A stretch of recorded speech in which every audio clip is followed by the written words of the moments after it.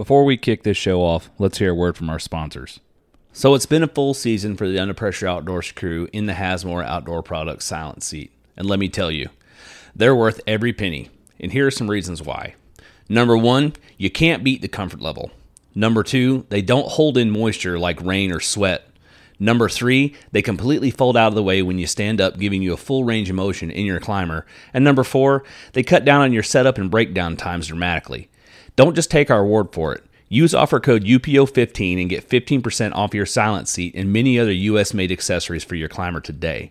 You can find Hasmore Outdoor Products on Facebook and hasmore.net. That's HAZMORE.net, and in the link in this podcast description.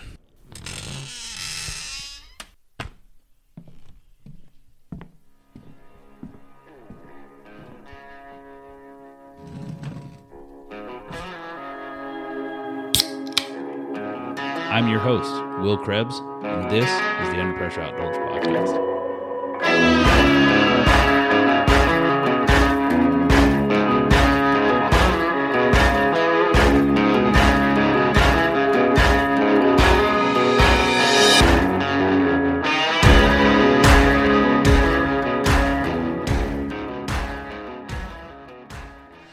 Pull that mic in real close to your face. You got to be talking into the front of it. Gotcha. I use Probably Google. need to adjust mine a little bit. Unless you're Briar, then you just no. Use it like a ventilator. Hey, by the way, before you introduce him, you should probably learn how to pronounce his last name. How do you pronounce your last name? Simple. Tarnacki. I would have been pretty Tarnacki, damn yeah. close. I was going to go with Tarnacki, but I Yeah. bet you get that all the time. I'll get all sorts. Oh, I can only imagine. I mean, my last name's 5 letters, and people can't pronounce that or spell it correctly either. People can't spell it right, dude. They literally all the time. I'm like Krebs, and they're like KR. I'm like, no, it's with a C. That's And I'm that like I can Charlie understand. Romeo, but then you get down to the B, and at every single time they put 2 B's in it, and I'm like, why? Where does it ever? Krebs. Krebs. Yeah, Krebs. it's just Krebs. Buzz, yeah. Yeah. Why did you put 2 B's in it? Yeah, that's what I tell you. It just sounded out. Just the way it's written. Lane Tarnicki. Blaine. Blaine. Close Sorry. enough. Blaine Tarnicki. Had that before too. My entire life, in my youth, grew up across the street from the Krzyzewskis, right? Pronounced like, and then I'm watching college basketball, and they were talking about Coach Krzyzewski, and they put his name up, and I'm like, That's Krzyzewski. that's Krzyzewski. I know, I grew up across from him, right? It's like, Oh. how do you get there's a silent sh in there, except it's only silent when it's written, and then it's like, how do you get Krzyzewski out of Krzyzewski? So I've never seen it written. let me go ahead and introduce everybody we got here tonight. I'm your host, Will Krebs. We got Jordan, I'm here. Let's get it. Jim, Yes, sir. and Blaine Tarnicki I am here. from Brown Dog Academy. And what was the Yeah, we own Hudson River Retrievers, a Hudson. retriever training business company up in Lula, Georgia, the town no one ever heard of, Lula. It's 20 miles north of Gainesville, sort of up in the foothills of the mountains. Gainesville, Georgia. Gainesville, Georgia. Yeah. There you go. It's easy to mistake when you live So in you're, Florida. you're There's down two quite a of those. ways then. From home? Yeah. Oh, yeah. Yeah. Yeah, we live in the coldest portion of Georgia. Georgia's not that cold of a state until you get up there, and it's 30-degree difference from my house and Macon, Georgia. 15, 20 degrees colder than Atlanta. And you're just getting higher elevations, and it seems like the mountains just, when the rain comes in the wintertime, it just stays on top of us. And we have 35 and rain for 80% of the January and February. So we get the heck out of there and come down to sunny Claremont, Florida. Fair enough. I can't blame you for that. So before we get into what our topic of discussion this evening, we got some events to talk about. Let's see. Duck boxes. That's our next So one. They're on that piece of paper. This one's coming out. Yes. want me You're to hearing read 'em? this Monday. No, you can't to me. You're hearing this Monday, and so this Saturday, February 25th, we're going to be putting out wood duck nesting boxes. And then April 21st is a Ducks Unlimited dinner with UPO. If you still want to get tickets to us, do you ever make a link for that, or are you just going to contact us? And We have a. We don't have a link, but we have an event site up on Facebook, but we've done a terrible job of promoting it because we had the youth hunt and we got a whole bunch of other things. We got the wood duck box. we've got about 1,000 things going on right now. Yep. So we should probably go in there and create a ticket link so that people can buy it, and then we'll just send all the tickets into all the ticket money into Ducks Unlimited. We got the hookup on that. So Fair enough. we need people to buy tickets so they can come be cool at our table. May 3rd through the 7th is the 5th annual Swanee River Fishing Expedition, which I am definitely looking forward to. Actually, I just started kind of putting things together and digging things around, and in typical fashion, I can't own a microfiber towel for more than a year, so I've lost that. I don't know where it went. Mine's in my boat. Yeah, mine's gone. Just straight gone. Do that. To That the was ether. that was impressive. Do that again. Oh wow. Yeah. That's not even off the sound effects board. I'm gonna have to do. Oh, gosh, I should probably start getting the canoe together. I gotta figure out the seats because I need a better seat than last year. Drag it over here. We'll get to where I took mine back to. I sent it back to Amazon. Mine just went in the garbage. Yeah, I got my $50 back, Yeah, I should have, but but It's- it got me through. yeah, But there's got to be a I'm better gonna way. figure to out do a it. way to put the millenniums in there. I agree. That's the key. And what comes after that? Comes after that, May 20th is the crawfish boil. Minute. The 2023 Mud Bug Bash crawfish boil and poker run at Jolly Gator. the Jolly Gator, In Geneva, Geneva, Florida. 46. Good old Puzzle Lake. That's gonna be a fun one. So, on top of that, right now, we've got some awesome fundraising raffles happening where you don't have to be present to win.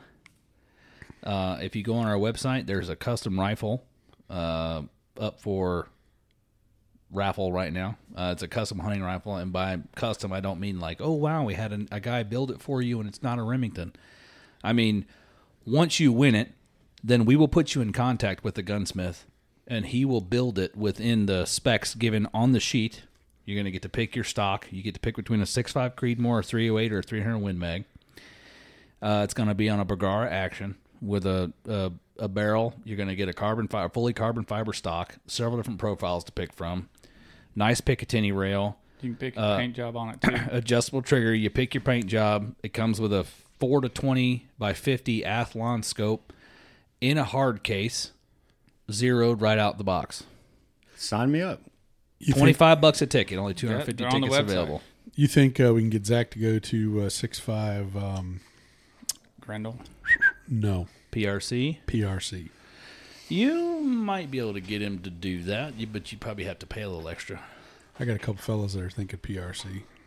I'm sure. I wouldn't doubt that if we spoke, if you He wanted, has you spoke several with Zach. 6.5 PRCs. He's built If them, you so he spoke can. with Zach and you want to kick him in some extra cash on top of that, he'd be willing to do it for you. I think the reason he's chosen the calibers to build it in is those are very common, and those are probably the least expensive barrels that he can get a hold of.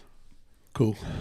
But I mean, 6.5 PRC is great if you're reloading. 300 Win Mag get you there too. I already got a 300. I wouldn't mind a 308.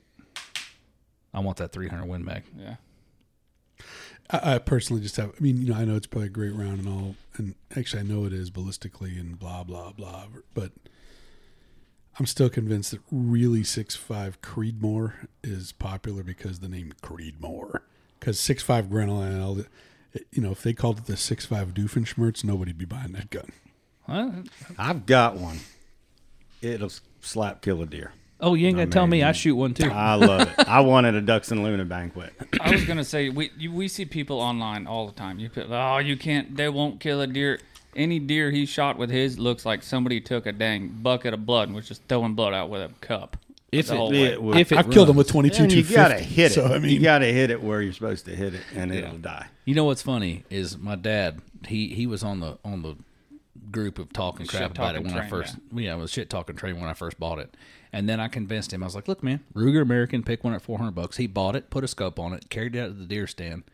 He's like, he telling me before, he's like, man, this thing don't kick at all. Then he shot a deer with it. He's like, man, that sucker dropped him right in his tracks. Like, I told you. That's why I like shooting it. It don't kick. It puts them down in the dirt. And you can find bullets. Yeah. Yeah. But I don't have any problem with the one I've got. And I actually cut the barrel down to it's 16 inches overall length with the barrel or with the brake pinion welded because I run a suppressor on the end of it. So it gives me a full length 22-inch barrel with my suppressor on there. Right. I don't even hunt with a rifle much, but I'm at a DU banquet at University of Georgia with a bunch of college kids. Right. And so they got this 5-gun raffle deal going, and they draw your number. You get the choice of what guns are left. Well, I get drawn 4th, and so they had 3 cheap over and under 20 gauges. $300-$400 Academy Sports brand, guns, and a 22, and then this Weatherby Vanguard with a Leopold scope, some kind of special edition stock. I mean, sweet looking little rifle. And I got up there. It was kind of dark. I got up on that stage, and the gun shop owner was there. And I said, "They didn't pick this one?" He just laughed and said, "No." I said, "Give me that." I said, I said, "How much is that thing worth?" He said, with everything the way it sits, probably about $1,800. I said, "Yeah, give me that one because if I don't like it, at least I can sell it. I'm not going to get a $300 shotgun just because it's an over and under." Yeah. But I love it. I mean, I bow hunt most of the time, but if I want to, snipe one across my ponds down in the pasture in the evenings, I'd ride over there with it. On top of that rifle right now, we also have a 23 horsepower Mudwalker surface drive. Mud motor. Yep. Yeah. Which, people are like, oh, it's only 23 horses. And having a guy say, it's too small for you because he knows, like, going out with other guys. I'm like, but if it's Tuesday morning and it's just me on a 14-foot trailer, 14-foot boat, that little 23 will probably push you along real fine. Well, I also want to point out that everybody says it's only a 23, but Jordan's is technically only a 30. 5. I had some guy message me because I got it posted for sale on Facebook. Messaged me today, and the ad said something about the trim not working. And he messages me. I had to decipher through his illiteracy, but hold on, I gotta find the message just to read it. And we kind of went back and forth a little bit because he's just a doofus. Maybe he said you jump it over Hi, the Jordan. berm. Is it still available? Right. That's this automatic response. And he typed on top of that as well and said, that's because it's not getting enough oil to the essential parts. It's mounted incorrectly. It should be mounted up and down, not sideways. That's why it's not running. Something is fucked up. And I responded and I was like, yes, it's available. It's a horizontal shaft motor, not a vertical. Yes, it's mounted properly. And then he proceeds to call it, I've never seen a Predator engine mounted like that. And I said, well, that's because it's a Vanguard, not a Harbor Freight. And then he's like, Vanguard is made by Predator. I said, Vanguard is made by Briggs & Stratton. Predator is a Briggs clone. And he's like, well, same thing. Yeah, he's like, well, Predator makes Briggs & Stratton engines in their China factory now. And I'm like, I'm not. Bye. Yeah. If you ain't buying, and on top of those two we have up right now, if you show up to the day of the event, we've also got this is going to be a 3-hour podcast if you read all the stuff we got. Oh, I can do this little short little list that sits in today. We got a lot of stuff. What I've got right here in front of me is a 5-hour 4-man bow fishing trip, a half-day 1-man inshore fishing trip, a 3-man or 2 3-man half-day scalloping trips, a 2-man half-day fishing trip, a Boat Doctor prop, a custom prop cover from Marsh Tech, 4 sheets of HydroTurf, community, a 2-man duck hunt for the 23-24 season, 2-person 2-hour shore fishing trip, 2 pocket defender knives, 1-man turkey hunt, and a Winchester SXP. And we got a 12 gauge. We got a full day for you and 3 buddies from McNutt offshore. There you go. And we probably got coolers coming in from Joey Lyon, would be my I'm sure guess. it's only going to keep growing. And more because we just started scratching the surface. Right. This is, I don't know how many folks we're going to get out there, probably 200 to 300.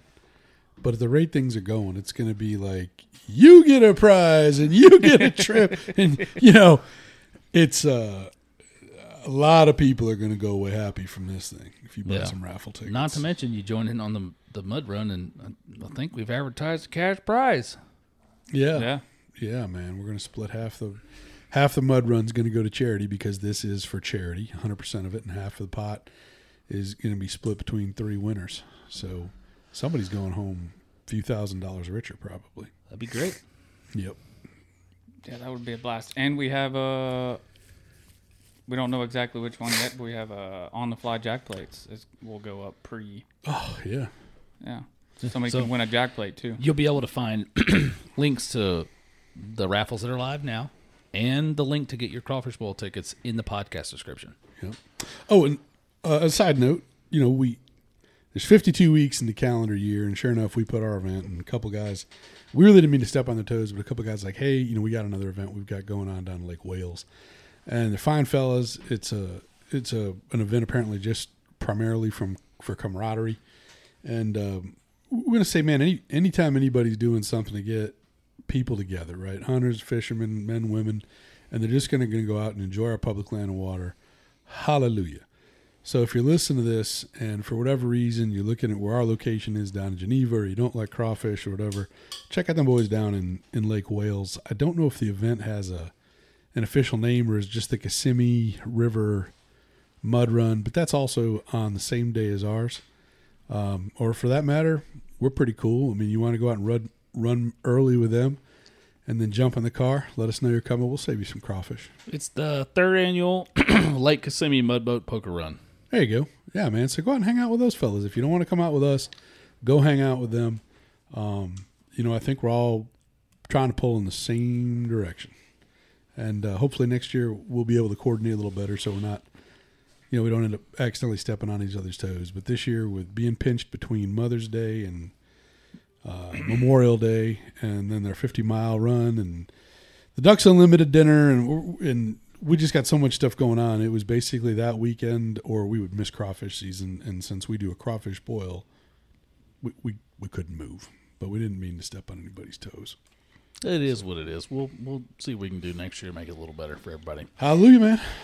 But we talk about dogs. Yeah, so we aren't here to just talk about crawfish and mud runs and everything else. We're here to talk about dog training. Let's do it. Yeah. So where did you get your start? And I mean, what made you want to start training dogs? I was a duck hunter, and I needed a dog. I had a buddy, and this goes into the Boykin side of things. We don't just train Boykins, but that's how we got our start, was with Boykins. Had a buddy from middle part of Georgia that had some Boykins, and he duck hunted. Saw the dogs, like, this is kind of cool, kind of different, and went into it for a lot of the reasons a lot of people get Boykins now. They wanted to do something different, tired of seeing labs, I guess. But I got one, started hunting with him. He was a dang good dog. I bought an old VHS tape training program by a guy named Evan Graham, who's still, doing this today, and sort of my never met mentor in getting started training dogs. And he was showing you how to train dogs for hunt tests and field trials, but I figured if the dogs can do that stuff, then hunting will be really easy for them. And so I would, follow it step by step and train this first dog I got. And then I got another one and did the same thing with him. Well, we had a public watershed that we hunted close by our house, and it was electric motor only, and we'd troll out. There's about 6 good spots to hunt on the place, and this is 20-something years ago. It was pretty good duck hunting back then, before your generation came and took over. Anyway, so on the way back to the boat ramp, I'd get back to the boat ramp, and there'd be another boat there loading back up, and there was a Boykin on the front of his boat. And we got to talking for a few minutes and found out where he lived. And then, over the course of a duck season, I met 3 guys with Boykins up in northeast Georgia. And I'd never seen any other than mine and my buddy who got me into them. And so after duck season was over, also found out that 2 of them were using the same training program to train their dogs. So we kind of had a lot in common there. And so after season, we said, well, let's get together on the weekends. You know, on Saturdays we'll train on our farm. On Sundays we'll go to your farm, and we'd get together. And we started a little group we called the Brown Dog Mafia back then. And we'd train every weekend and did that for a year or so.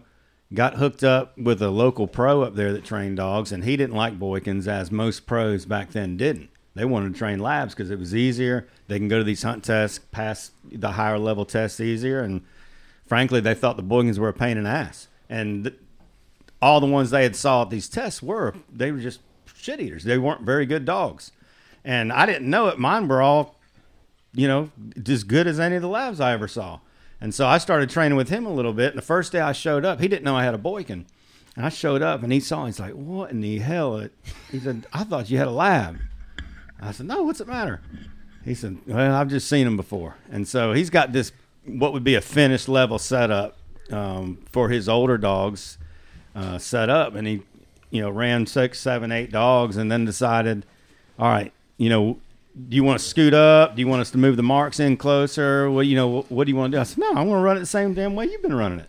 And so I did it. My dog did it good. He said, man, I've never seen a Boykin like that. And I got to know him pretty well and training with him 2 or 3 times a week. And he said, well, I'm going to a hunt test this next weekend. You want to go and just check it out? And I was like, well, I don't want to go and check it out. I said, all I do is hunt and train my dog. I said, what's a hunt test? And he was explaining to me how it worked and what the rules were. And he said, you know, there's a started level, a season level, and a finished level in the UKC.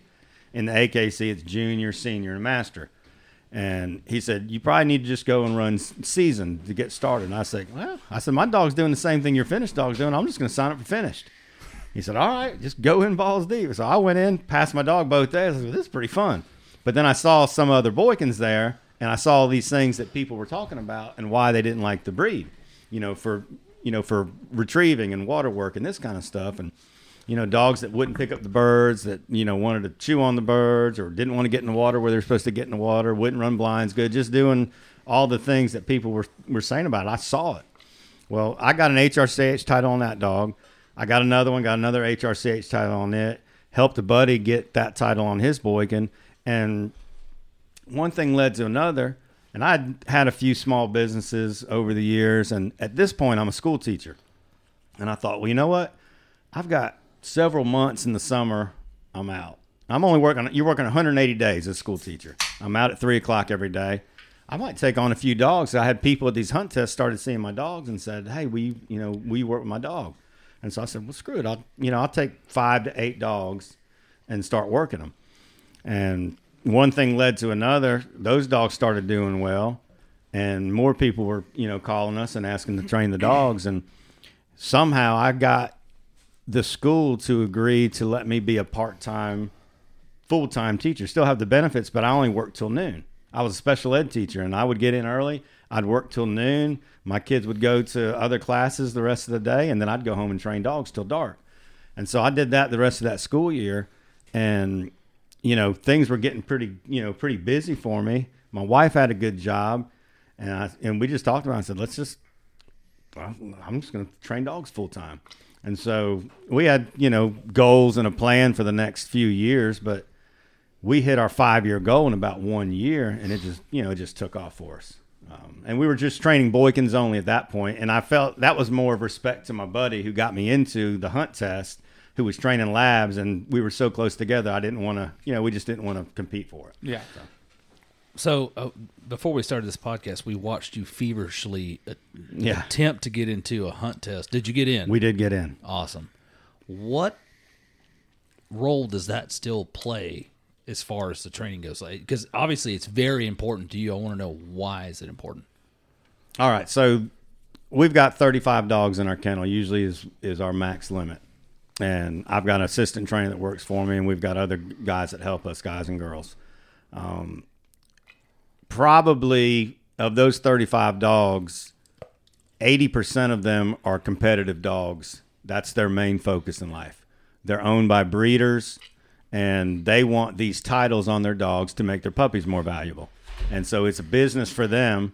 And so they want the titles on their dogs just to show that they can do this work, and it's a big deal to them, and it's a big deal to me. I'm a competitive person, and I like to know that, we're doing, especially with the Boykins. Now, most of them that we're running in this master test we signed up for tonight, I signed up 13 dogs, and 3 of them are Boykins. The rest, 3 of them are Boykins. There's 1 golden, the rest are labs.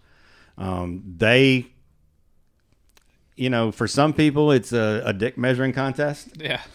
To say I've got the best dog. I've got a master hunter. I've got a dog that goes to master nationals and completes that. Or I've got a field trial dog. And, we run field trials and hunt tests, and there's a difference. A hunt test, there's a standard for each level. And so you're not competing against other dogs. You're competing against a standard. And so if the standard for a master hunter is this, you need to meet or exceed that standard to get a pass for that weekend. If you get 6 passes, then you have a master hunter titled dog. And so you get those letters on the end of their names, and value starts increasing. Well, in a field trial, it's not about pass or fail. It's about who's the best. And so they're going to place those dogs first, second, third, and fourth over the course of that trial. And those are really fun, but you have to get, it's such a different venue. It's a different game. And my clients that run hunt tests are used to me getting, bringing them a ribbon back when we go to a hunt test. When a field trial, there ain't but 4 dogs getting a ribbon. And, you're going home without one a lot more than you're going home with them. And it's a tough pill to swallow for people that are used to getting those master ribbons every weekend. And so we're transitioning and doing a lot more of the field trials now too, just because I'm so daggum competitive. And when I go get my butt kicked, one weekend, I'm like, all right, they ain't going to beat me again. It makes me work harder. My wife, it drives her crazy. She's got a yellow lab that's hers that we're running in a trial Friday up in Williston, and she loves the dog, and he's done well on some, but like I said, you're coming home without one more than you're coming home with one. And she rides with me to most trials and hunt tests and travels with me now that her kids are grown up, but she's like, I don't know why you do these. Like, you just don't understand. You're not a guy, you're not competitive, you don't that's not. He said, well, we do so much better in a hunt test. I said, I know, but it's different. I said, I like winning. I like saying I beat your ass. Yeah, and so that's the fun part. So I got a question, and I guess, fair warning, I'm kind of going to jump a little bit in the deep end of the pool. Because I know that you're not a dog breeder, right? I do breed dogs, too. Oh. Well, we may be deleting this question. My question is, we get pedigreed dogs. Right, and in theory, when you talked about by passing these tests, you increase the value of their puppies, right? Right. So we've had other people in. We talk about, if you take championship dog, you think put them together, all you're going to get is championship pups. Absolutely not. Nope. That's the question I was asking. I'm with you. And so it's like buying lottery tickets. If you go into the store and you buy 50 scratch-off tickets or buy one, you got a better chance of hitting something with the 50. Yeah. And so I tell people, especially with Boykins, because it matters with Boykins. I've trained Boykins from every line across the country over the years. I'm pretty sure I've gotten more HRCH titles on Boykins than anybody else. I know which ones produce dogs that like to work, are teachable, and hate a duck more than anything in this world, and they will do anything to get to that thing and catch it. And so breeding matters even in the labs, but the thing that also matters is a puppy's not born a field champion or a master hunter. It's born an idiot like every other puppy. But does that puppy have more potential with the right training and direction in life? Absolutely. But I've sold great Boykin litters over the years. The ones that came back to me for training typically got their titles.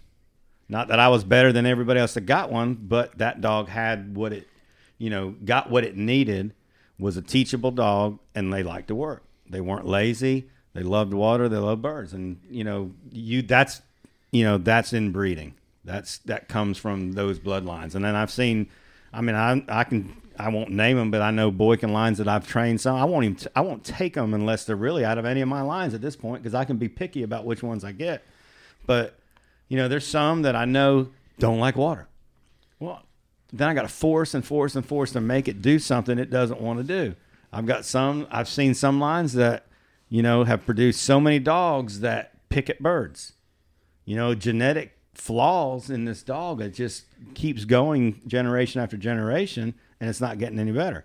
And so I like a fast dog. I don't really care what in the heck they look like. If they're fast and like a duck in their mouth and like the water, I can make it into what somebody wants. And so breeding does matter, but it doesn't guarantee it. You're absolutely right.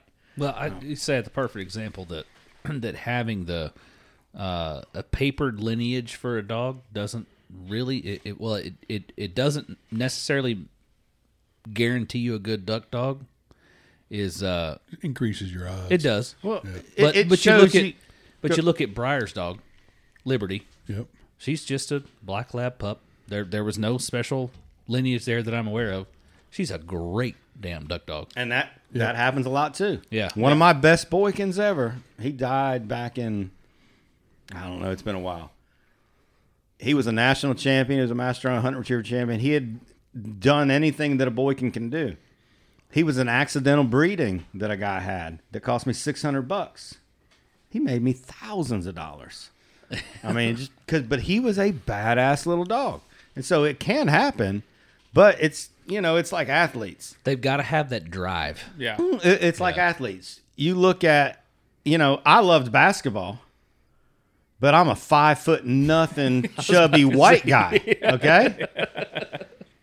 I could shoot a little bit, and I loved the thought of it. And if I'd have been 6'4", I'd be the biggest pain in the ass ever just because I would think I was better and bigger and everybody stronger. But I can't jump. I can't run that fast. Yeah.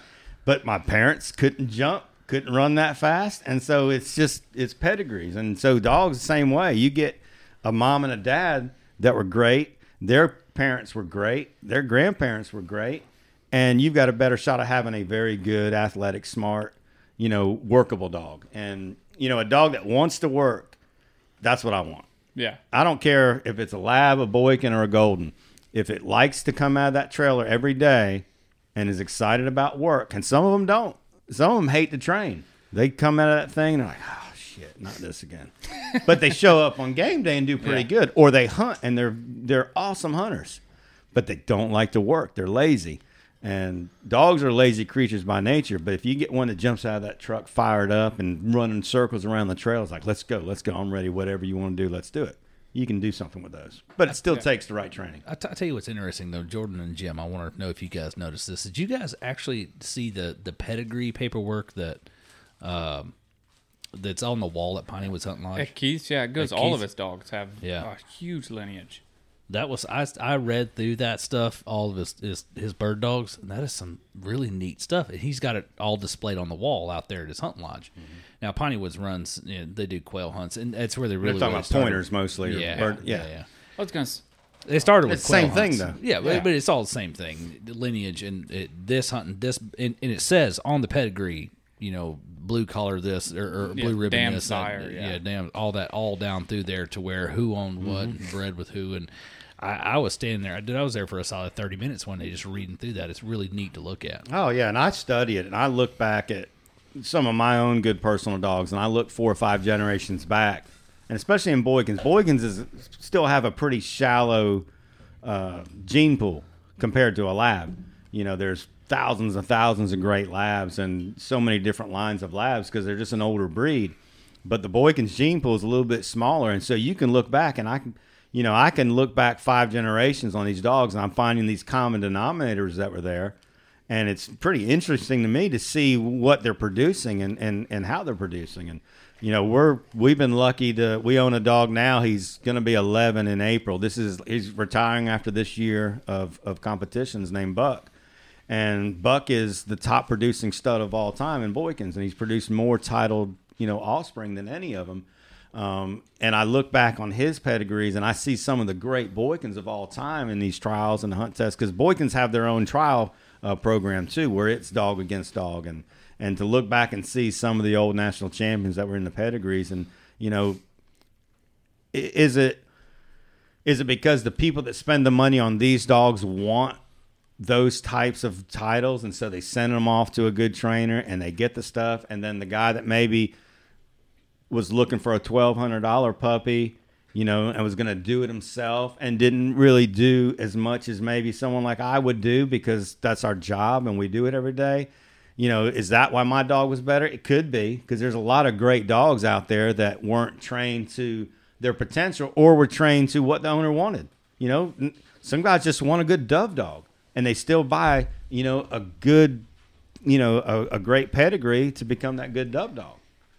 I like watching Jordan's dog, little brown water dog, goes out there, chases everything. In fact, we've seen, in addition to ducks, that dog is Retrieve pheasants, squirrels, doves. I On don't the know what water. it is. I have spent a ton of time with her working for ducks, but that dog just has a complete anger within her heart for doves. I mean, That's their man. That Boykin loves the dove hunt. yeah, I mean, that's just their deal. I have seen. I've taken her to a few dove hunts, and you'll see like people wound one and it'll land and try to fly, and then people have been like, "Dude, your dog hates doves." No, like yeah. she would Jumps like and somersaults trying snatch to them get out of the them, yeah. air. Yeah, that. But on the other hand, pheasants, she'll go get them.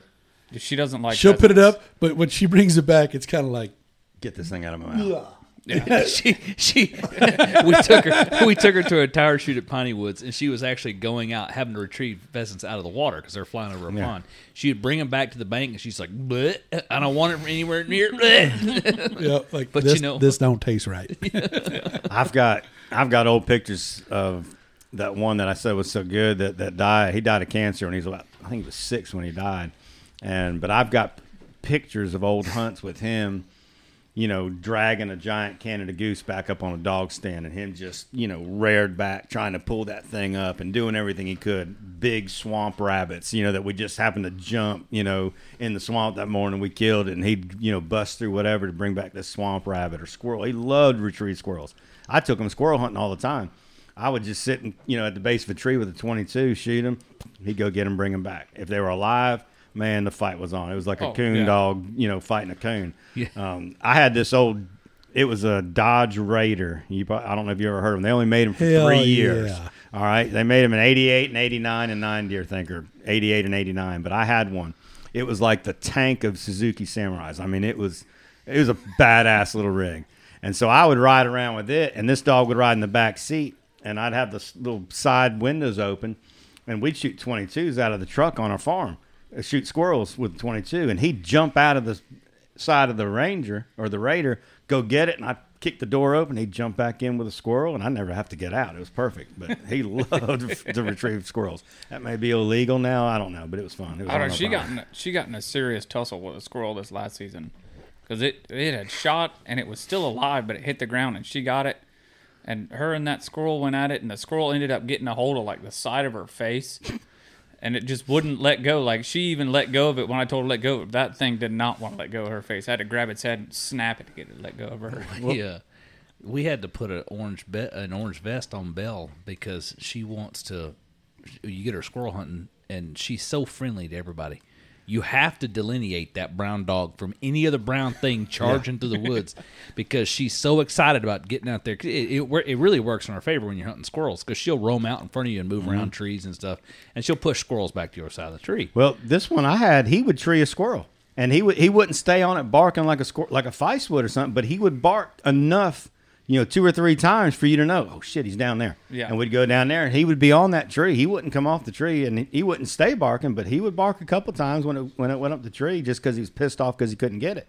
But no, he was a pretty fun little dog, and there. You know, that was part of the allure of the Boykin Spaniels for a lot of people is the versatility of them. Right. And just, you know, they're great flushing dogs for upland, for quail. And a lot of these plantations now are using them as flushing dogs behind their pointers. I've trained a few to do that. I trained one for a family. They had thousands and thousands of private quail habitat in South Georgia, and they hunted off a horse and buggy. And so they had great pointers, but they wanted, you know, and it was more for the allure of it and just to add something cool to their hunt. But they wanted a Boykin that would ride on the back of that buggy, and when the pointers locked up, they wouldn't even get the Boykin out to flush it. They would kick the birds up, shoot them, and they wanted to be able to blow their whistle. That dog would run out of the buggy and just run over there and hunt dead and find that quail for them and give it to them. Then they could give it a command and run back up in the buggy. And so I had sold them a started dog. Well, it was she had a seasoned retriever toddler. She was a dang good little dog, and drove it down to him. This guy was, had considerably more money than I do. He said, well, I'll give you this much if you'll just drive her down here. I was like, all right, yeah, I'm in. And so I ride her down there. He says, all right, show me what she can do. And so I showed him the retrieving work, the duck hunting work that I trained it to do. And he said, well, if I put a quail out in that corn, that standing corn over there, and she didn't see where it was, could she go get it? I said, yeah. So he said, all right. So he had his son went over there and put a quail out in the cornfield. And I knew, which, part of the cover it was in. I lined her up. I said, back. And I blew whistles and handled her over to the bird like you were running a blind. Picked it up and said, there you go. He said, no, I don't want to do it like that. I just want to call them out of the buggy and tell them to hunt dead, and they run over there and find it. I said, so you just no control? No, I just want them to go find it. I said, okay. He said, can you do that? I said, yeah. I said, I'll take it back home with me, and I'll call you when it's done. And so I would take the dog. I would put her in a crate on the back of my side-by-side. I'd ride around the field, and I'd drop birds in different pieces of cover. And get out. I'd shoot a gun a couple times, and then I'd drive off, and I'd let her out. And I went from using the command back to get her to take off in a straight line where I needed to go to hunt dead, because that's what he wanted to be able to say, hunt dead. And she'd go get the birds. And so I tell her to hunt dead, and she'd go out a little bit, and she was like, aren't you going to tell me where to go? And I just like, hunt dead, or that's back, hunt dead, and try to make that, that term interchangeable. And about 3 weeks later, shoot, you could drop birds anywhere you want in that field, turn that little bitch loose, and she'd go find them. So I called him. I said, all right, sir, she's ready. And he sent his son up there, and I showed him, the dog doing it, and sent her home. He called me that next season and said, man, I got about 5 or 6 guys in our group that want one. He said, can you get me some more? I said, yes, sir. So, they use it for all sorts of things. And now, I don't upland hunt, but, if someone wants to pay that much to get a dog to hunt dead and go pick up the quail, yeah, we're your man. Dude, I tell you, that is such an invaluable talent. Our friend Brian Irish's dog. Oh, no he's kidding. A Vizsla. Yeah. And Murphy will hunt dead just 15, 20 minutes. Look, usually if Murphy can't find that bird in 15 minutes, it ain't there. Yeah, or and that's the thing. Well, that dog will keep looking. We get bored and like, come on. let me tell you, we were out snipe hunting, and we took Murph back over to where we shot a snipe and had him hunt, and he found the bird that we couldn't find. Mm-hmm. Yeah, snipe. And this was 20 or 30 minutes after we shot. They don't have any smell to them hardly. Yeah. But he found it's that bird. It's always in mud. And brought it back. Yeah. Yeah, Murph is the man. Dogs are cool, man. He does all the NAVDA trials and everything with Murph, though. I think, and Brian's not here, but he's got the Jaeger, who's a German Shorthair, and I think Jaeger's a great dog too. But I think Brian, you ask him like, "Hey man, how's Jaeger?" And he's like, "Well," the problem is he's got Murph, yeah, right, and Murphy was Brian's first dog, and he happened to just get a truly gifted dog. Right. And I think it's going to be one of those things that forever he's going to be looking like trying to find another Murphy is going to be tough. It's tough. I don't know that you can ever find a better dog than your first bird dog. I like that look on Blaine's face. I get it. Well, and I think it's more emotional. I say there's an emotional and sentimental value attached to it. Right. And whether the next dog you get does it better than the first dog, they don't do it the same. Yeah. And absolutely. to a person, that means well, something. that dog that died of cancer, to me, he was the best hunting dog I ever had. Right. Because you could not hide a duck from that dog. In Georgia, our duck hunting sucks. It's not good, especially in North Georgia. We kill some birds and we have to work our butts off to do it, but we'll kill some birds. But there's a reason why we drive to Arkansas, 35, 40 times a year and hunt out there. But we would hunt, and that dog, most of the hunts would be wood duck hunts in a little timber hole, and they're coming in at dark 30 still. And even if it's legal shooting time, half the time dogs can't see the birds, and you're hearing them whistle, you shoot, they hear splashes. Well, we could shoot 4 limits of wood ducks, and the dog would just stay on the stand until we were done shooting, and I'd call his name. That sucker just go find ducks. I wouldn't have to handle them to him. He just knew where they were. He knew how to dig them out. I saw him one time. We killed a mallard, and we were hunting this little it was kind of a strange little cow pond in the middle of some woods, and we shot a hen mallard, and it sailed across the pond and landed right on the edge, and it was still swimming. We sent him after it. Well, the duck dove about 10 feet before he got to it, and it went up underneath the bank. Well, I didn't know the bank was cut like that, and so I walked around. I was like, oh, where the hell did that duck go? And saw where it was, a tunnel pretty much under the ground from this big pine tree, and the roots had kind of created this tunnel over the years. And I could hear the duck, a good 5 yards under, away from the water, and I could hear it splashing and, quacking. And so Drake heard it. He dives under, and he goes in that daggum hole. And now I'm like, shoot, how am I going to get my dog out if he doesn't, if he gets in here stuck? Well, whenever he would see, if there was a wounded duck and he saw it, he'd start barking as he was swimming after it. Well, when he gets in there, I could hear him barking.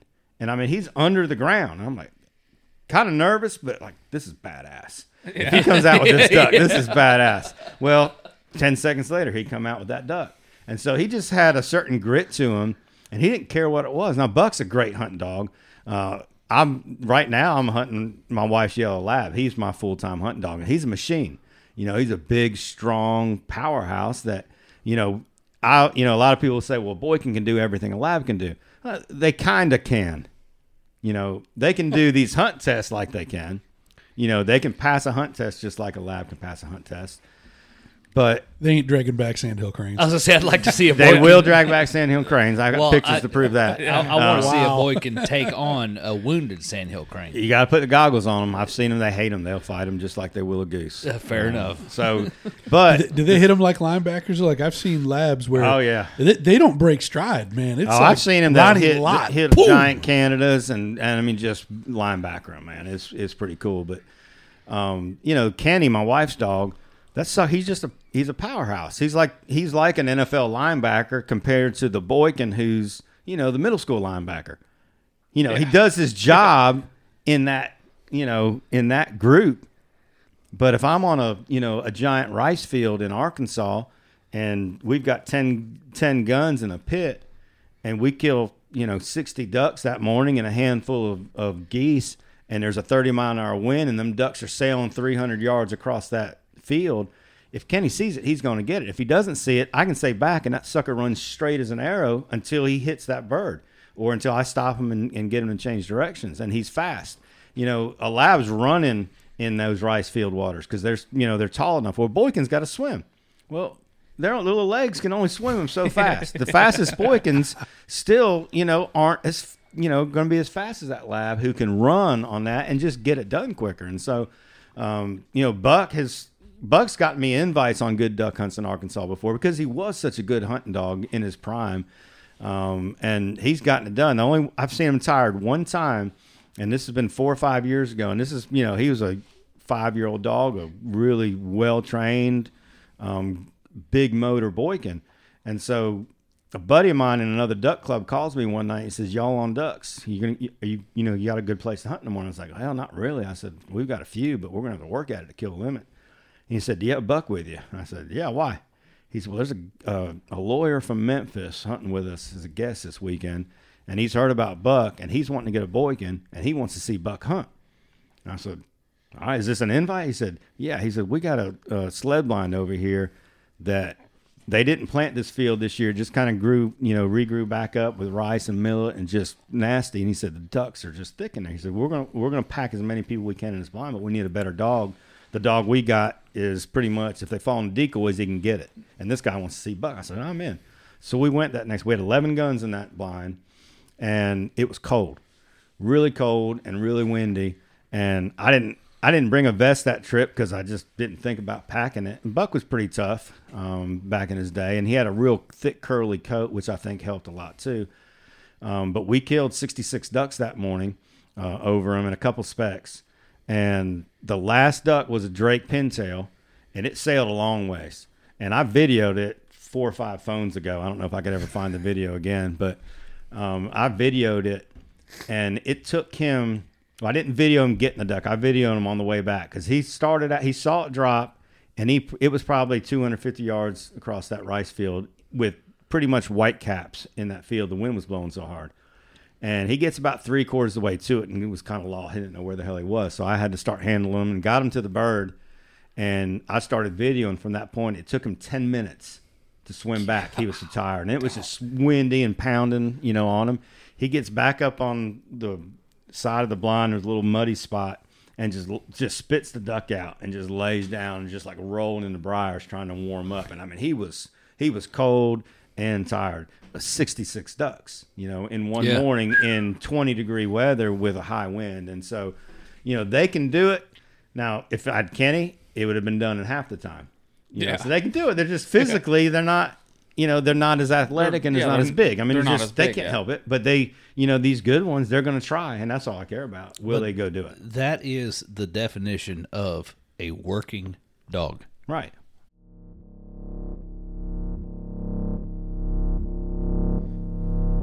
Sit tight. We'll be right back with a word from our sponsors.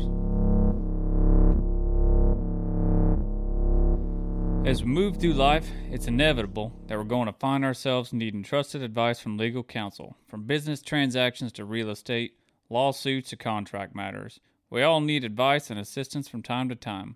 Attorney Roman Hammis' multi-state law practice focuses on litigation, business law, and real estate. Roman helps individuals and business owners find solutions to their legal problems. If push comes to shove, Roman is an experienced litigator with extensive trial experience and the ability to take it all the way. He's been named Super Lawyer every year from 2016 to present, a distinction given to only 5% of practicing lawyers. Most importantly, Roman is an avid hunter, angler, conservationist, and proud supporter of the UPO Nation. When you need dependable legal counsel, call Roman 407-680-6050 or 843-324-1727 or email roman@romanvhammis.com. That's ROMAN@ROMANVHAMMES.com. Offices Florida and South Carolina.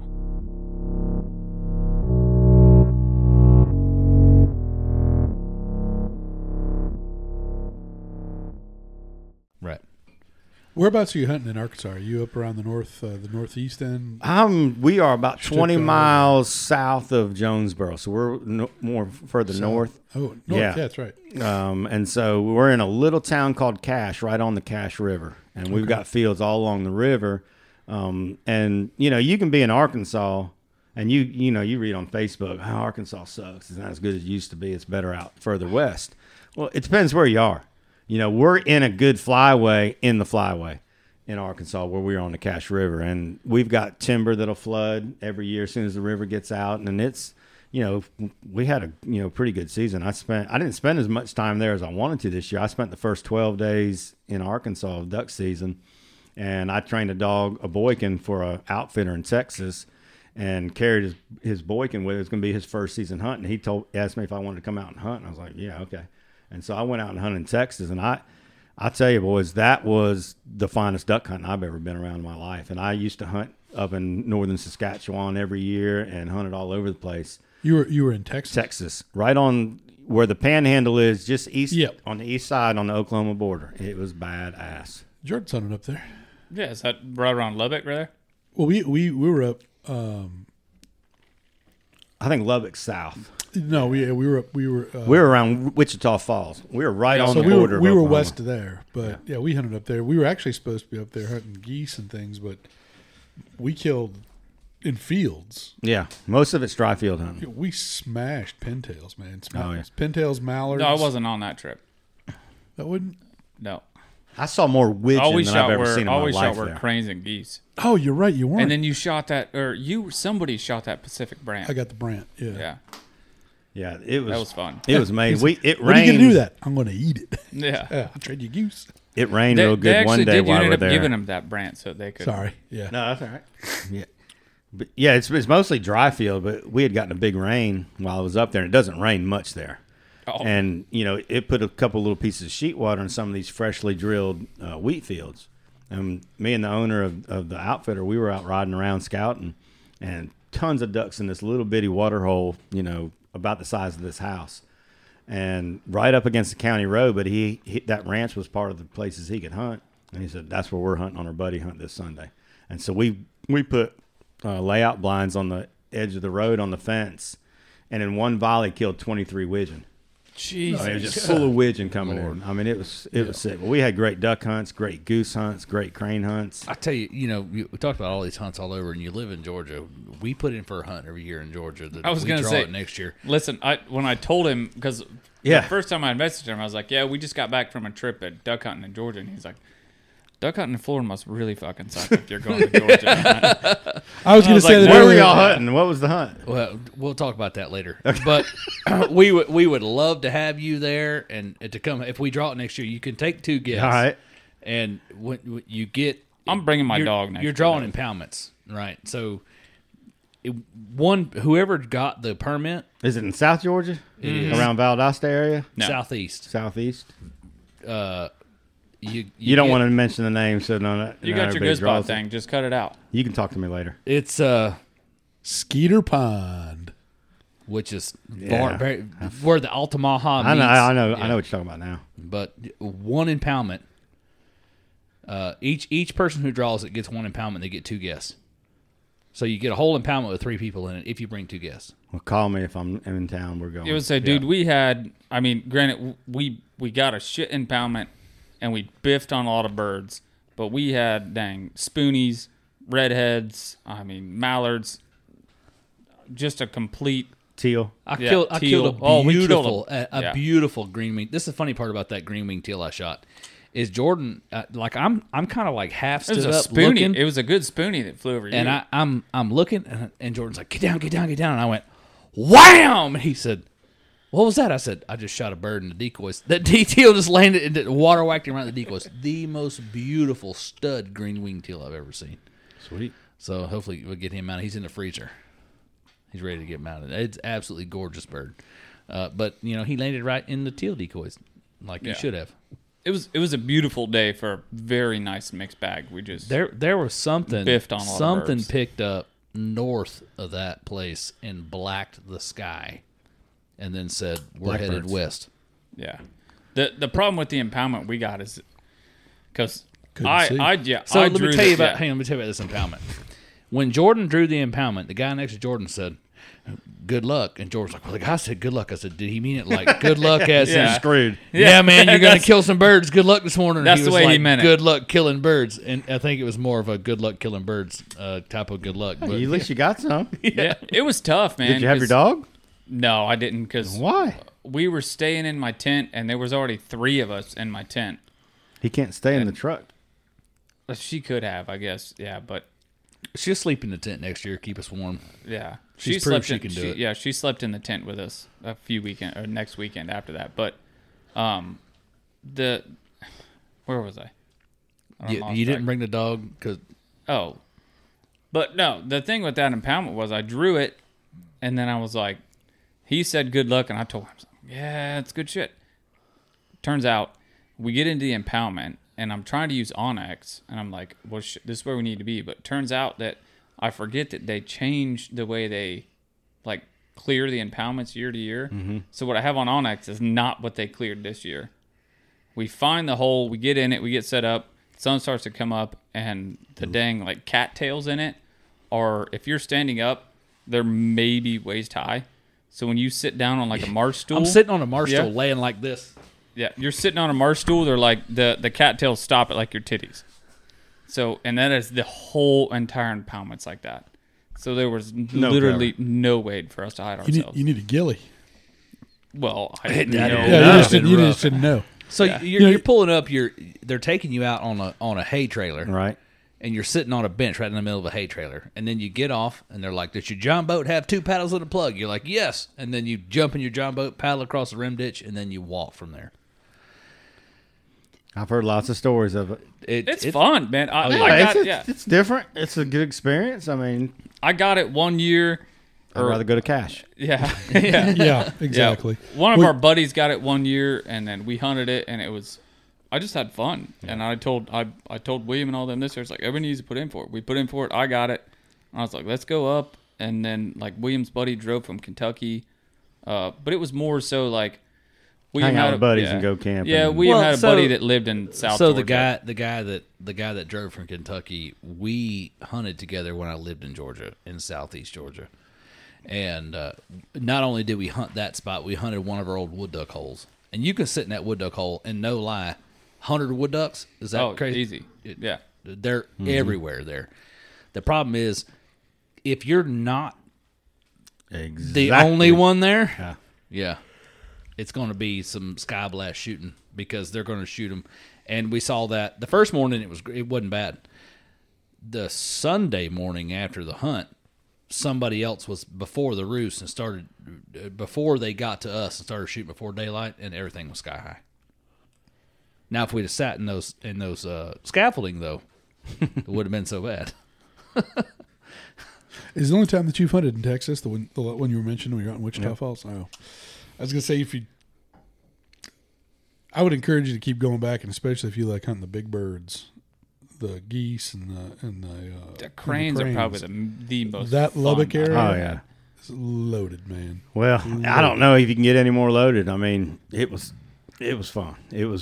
He's got so many ranches tied up. He's got thousands and thousands of acres of ranches because his daddy lived there, his granddaddy lived there. They know all the ranchers, and he's probably pissed off, 80% of the guys in the area because he's got the thing locked down, and in Oklahoma and in Texas. And so we went duck hunting in Oklahoma one morning, waxed our asses in a little pothole, went up there crane hunting a couple times, and I mean, birds were everywhere. And those guys, I give a shameless plug to them, Dry Creek Outfitters. I'd never hunted with an outfitter before. We'd always, been on our own, club and hunted on our own or hunted public. And you hear all the horror stories of guide services and getting screwed and just not, a good experience. Now, you can't control birds being there or not being there. But he has 3 guides that work for him. He hunts a little bit, but he loves to scout. And so every morning, the guides, 2 of the guides are taking out groups to hunt. One guide and him are split up scouting until noon. And, I mean, he rides the roads. I don't want to know his diesel fuel at the end of duck season because, I mean, those suckers, and they've got hundreds of miles to cover to find where they're going to hunt tomorrow. And after the hunt, they get done, they clean the birds for the clients, get a little lunch break, and then all 4 of them split up and they scout till dark until, they put birds to roost and they know exactly, all right, this is where we need to hunt tomorrow morning. And they get together at that shop that night and they come up with a plan on who's hunting and what they're hunting. And sometimes the clients come in and, a group, they're like, man, we come here to shoot cranes. That's what we want to hunt. And he's got to explain to them, well, look, we've got some cranes in a field. It's the wrong wind to kill them. He said, we can try it. Or if you all want to go kill, 11 limits of geese and ducks, we can go do that, and it's going to be a lot easier. And so he's like, well, we kind of thought we were on a crane hunt. He said, no, when you signed up for this, you signed up for a waterfowl hunt. Now, if you're hell-bent on going for the cranes this morning, fine. And they were. They didn't have a great hunt. The other group killed 108 ducks and geese. And, obviously we're, pretty excited about life. Well, the next morning, it was a group of older Texans from Dallas.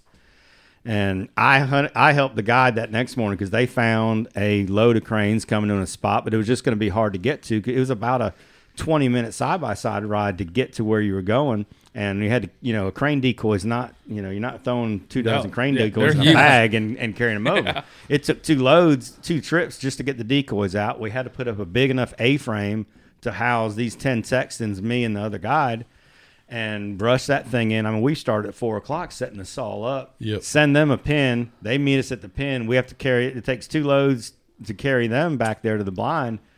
And it's breaking daylight good. And me and the guide are out there readjusting the decoys, and they're kind of standing in there. And they'd already had they didn't have a bad experience the day before, but it wasn't what they were hoping for. And I can kind of hear grumbling. And this guide was a very good, waterfowl guide. But he was a younger guy, and he didn't really know how to, those guys just needed their balls busted a little bit, and they needed someone to kind of give them back the shit he was giving that guide. And so I went over there and kind of just started messing with them a little bit. And I knew the guy that had scouted the day before told me, he said, those birds aren't going to be there till about 8. And I said, okay. And it's because these guys are all standing up in the A-frames like, man, it's shooting light. You know, we ain't seen nothing. Heard Where are the birds at? And I said, Yeah. boys, I said, just settle down. You know, They'll drink come. you some coffee. It's Take a all going to be nap. handled. Yeah. And they had a damn hunt of their lifetime. Everybody killed limits of cranes. For anybody listens, if you've gone on waterfowl or outfitted waterfowl hunts, you know, you basically show up and, you know, the guide goes out and lays out all the I think decoys we and actually stuff. helped them lay all their decoys. Well, I was going to say that when you go out on a crane hunt or on one of these really big goose hunts, bring your work boots, boys, because there's no way a guide could possibly put out all those cranes No. by himself. Or else you're talking, I mean, Especially for they come- picking up and helping clean up. Yeah, you're talking Yeah. horse trailers slap full of decoys and these big spreads, and you have to have them because, especially with the cranes, they'll start playing follow the leader. So if you don't have a massive spread and 3 fields over, some cranes set down, because I've had it happen, you'll just watch them all pour into that Oh, other yeah. field. But if you've got a massive spread and the cranes come over and hover, and you get a couple of them start dropping in, and you can see the other cranes coming from just godly distance away, they're all watching each other and they're all coming to the same place. And when you get them coming into your area,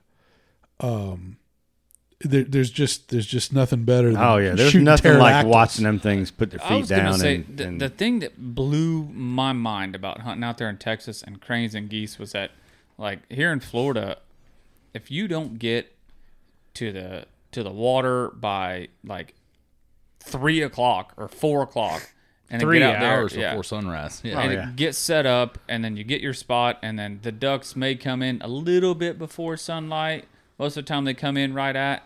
But when we were out there in Texas, it was like the sun was already cracking, and you could see pretty well and everything. And you're still setting up decoys, and you're like, what the hell? yeah, you're like, what the hell are we doing? No, they Well, can- and that's yeah, why we it should is be- in any yeah. of the fly. In Arkansas, you know, those rice fields freeze really easily. So you get a cold night, a couple nights in a row, and it's ice out there. Well, ducks aren't landing in the ice, boys. They're going to stay in the river. But in afternoons, a little hole's going to thaw. And ducks feed and move all day. They were just bouncing back, trading different fields. And, you know, a lot of times, even in the early season this year, in the first split, we had a couple mornings where it locked up everything. And, you know, some of the guys in the club were going to go out there and open up holes and try to hunt. And I was like, I found some ducks on the field. I told the 2 young guys, I said, we ain't getting up tomorrow morning. We're going to go out about 2 o'clock and kill our limits of ducks. And we did. 2 o'clock, shoot ducks. We were done by 3. And so it's a different world than what we're used to. So I want to jump back into the dog training aspect, and let's say I just got my first duck dog. We're going to exclude a breed from this. What are the first things as a puppy I need to start working with this dog? Well, the first thing you need to do is you subscribe to the Brown Dog Academy. Fair enough. shameless. You go on there. He's got a a Patreon. Yeah. Yeah. Anyway, I can explain that when we get done, I guess. But, you know, you want to start, you know, get your puppy home, and there's, you know, socialization's important. Introducing it to new things and getting it out in the water, depending on the time of year and where you live, and getting it swimming and trying to put live birds. A live pigeon is the greatest thing in the world. It doesn't matter what breed it is, but get some live pigeons, and, you know, you don't have to clip wings. If you just pull the long feathers out of one wing, then the suckers can't fly. Now, don't pull them out of both sides because they're bounced back up again. They can fly off, but pull the feathers out of one wing and, you know, throw it on the ground and get that puppy's prey drive built up, and, you know, just start introducing it to all these things that, you know, it's going to see. And you don't want a puppy to be a year old before it's seen a bird, or, Yeah. you know, before it's had a chance to play with a bird and be around a bird or be in the water. You want to introduce it to all these things. And I go through that, you know, step by step, from 8 weeks old, everything that I do with a puppy to get it ready to start formal training in 8 or 10 months old. When I think they're ready to handle pressure and ready to go through force fetch and go through, you know, all the things that, you know, a dog needs to mature a little bit before they do. But, you know, I can tell a huge difference. And this program is paying dividends for me as a trainer, and for other trainers that I know who people are, and you don't have to have a Boykin. I marketed it towards Boykin people from the beginning, but it's the same thing I do with any dog. But I've had buddies that are trainers.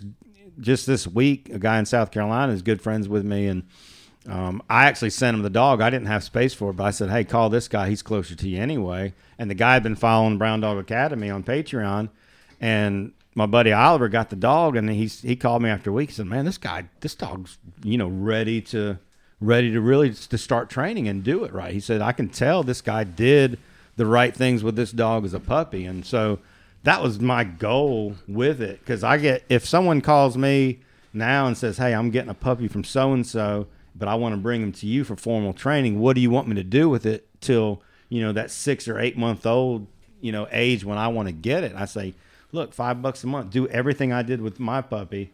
And if you bring me that dog, it's going to go easier for the dog and for me, and probably be quicker for you. To make a good basic duck dog, I tell people I want the dog for 6 months.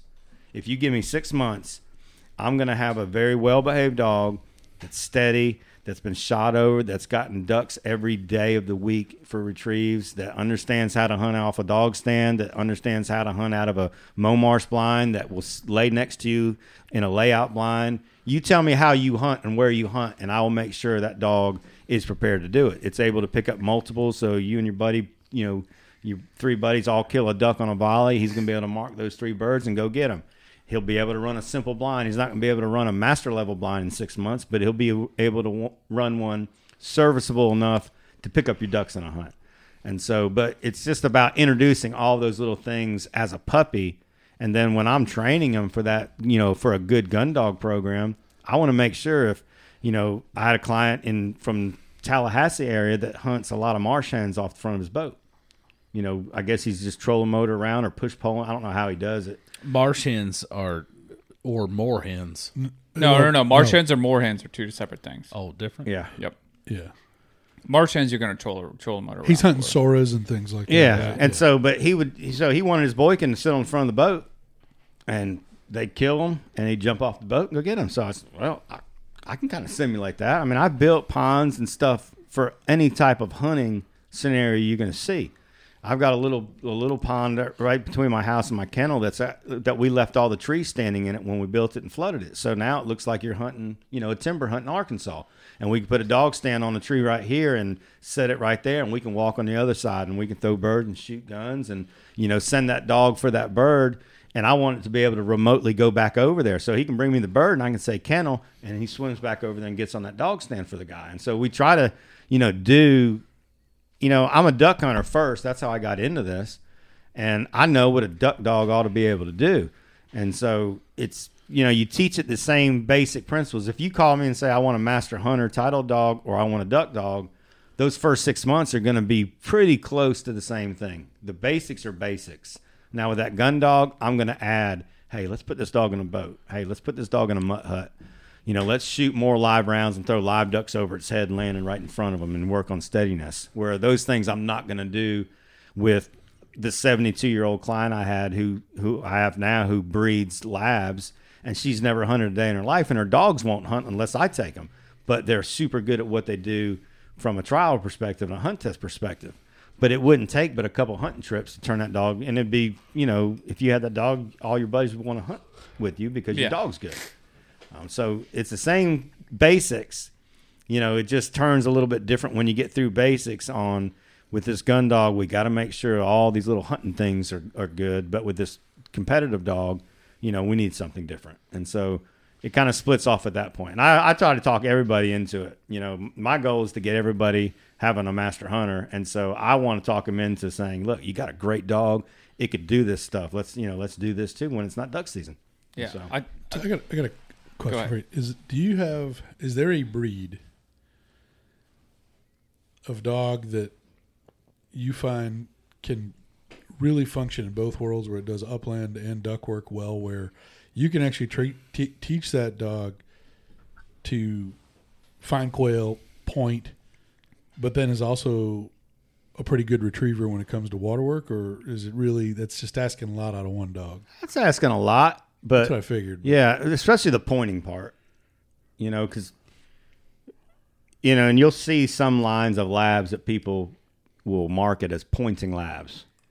Well, labs and Boykins are not supposed to point. More flushers. You know, a Boykin's not supposed to point. That's a fault in the breeding and the upland competitions. If you point, you're out. You know, they want a dog that engages that cover and flushes that bird. So you can get a great mix with labs and Boykins and, you know, probably other breeds too that can do great upland flushing work and retrieving work. I'm not going to say there's not that do the pointing work. I don't mess with pointers of any kind, and I don't do a lot of upland training, to tell you the truth. Now, I do it after, you know, if a guy wants, you know, an upland dog, but he also wants a retriever hunt test dog, I tell him, well, let's get your goals in the retriever hunt test game first, and once we do that, I can turn it into an upland dog in a month, you know, and you'll be ready to go. Because especially with a Boykin's natural desire is to quarter a field and find birds. Well, I mean, I'm trying to make them do the exact opposite. That's fair enough to ask of a because most of your pointing dogs are also not flushing dogs, right? Yeah, Yeah. And half of them don't even want to retrieve, right. you know. So it's a fine line. Now there's some breeds. Drottars are one. I guess that's how you say it. Those things are I've seen those some. things are mean. Well, Still I've just seen some GSPs. badass Yeah. ones. Yeah, that's what You I'm know, saying. I've seen some pretty They're badass mean ones that dogs. will point, that will duck hunt.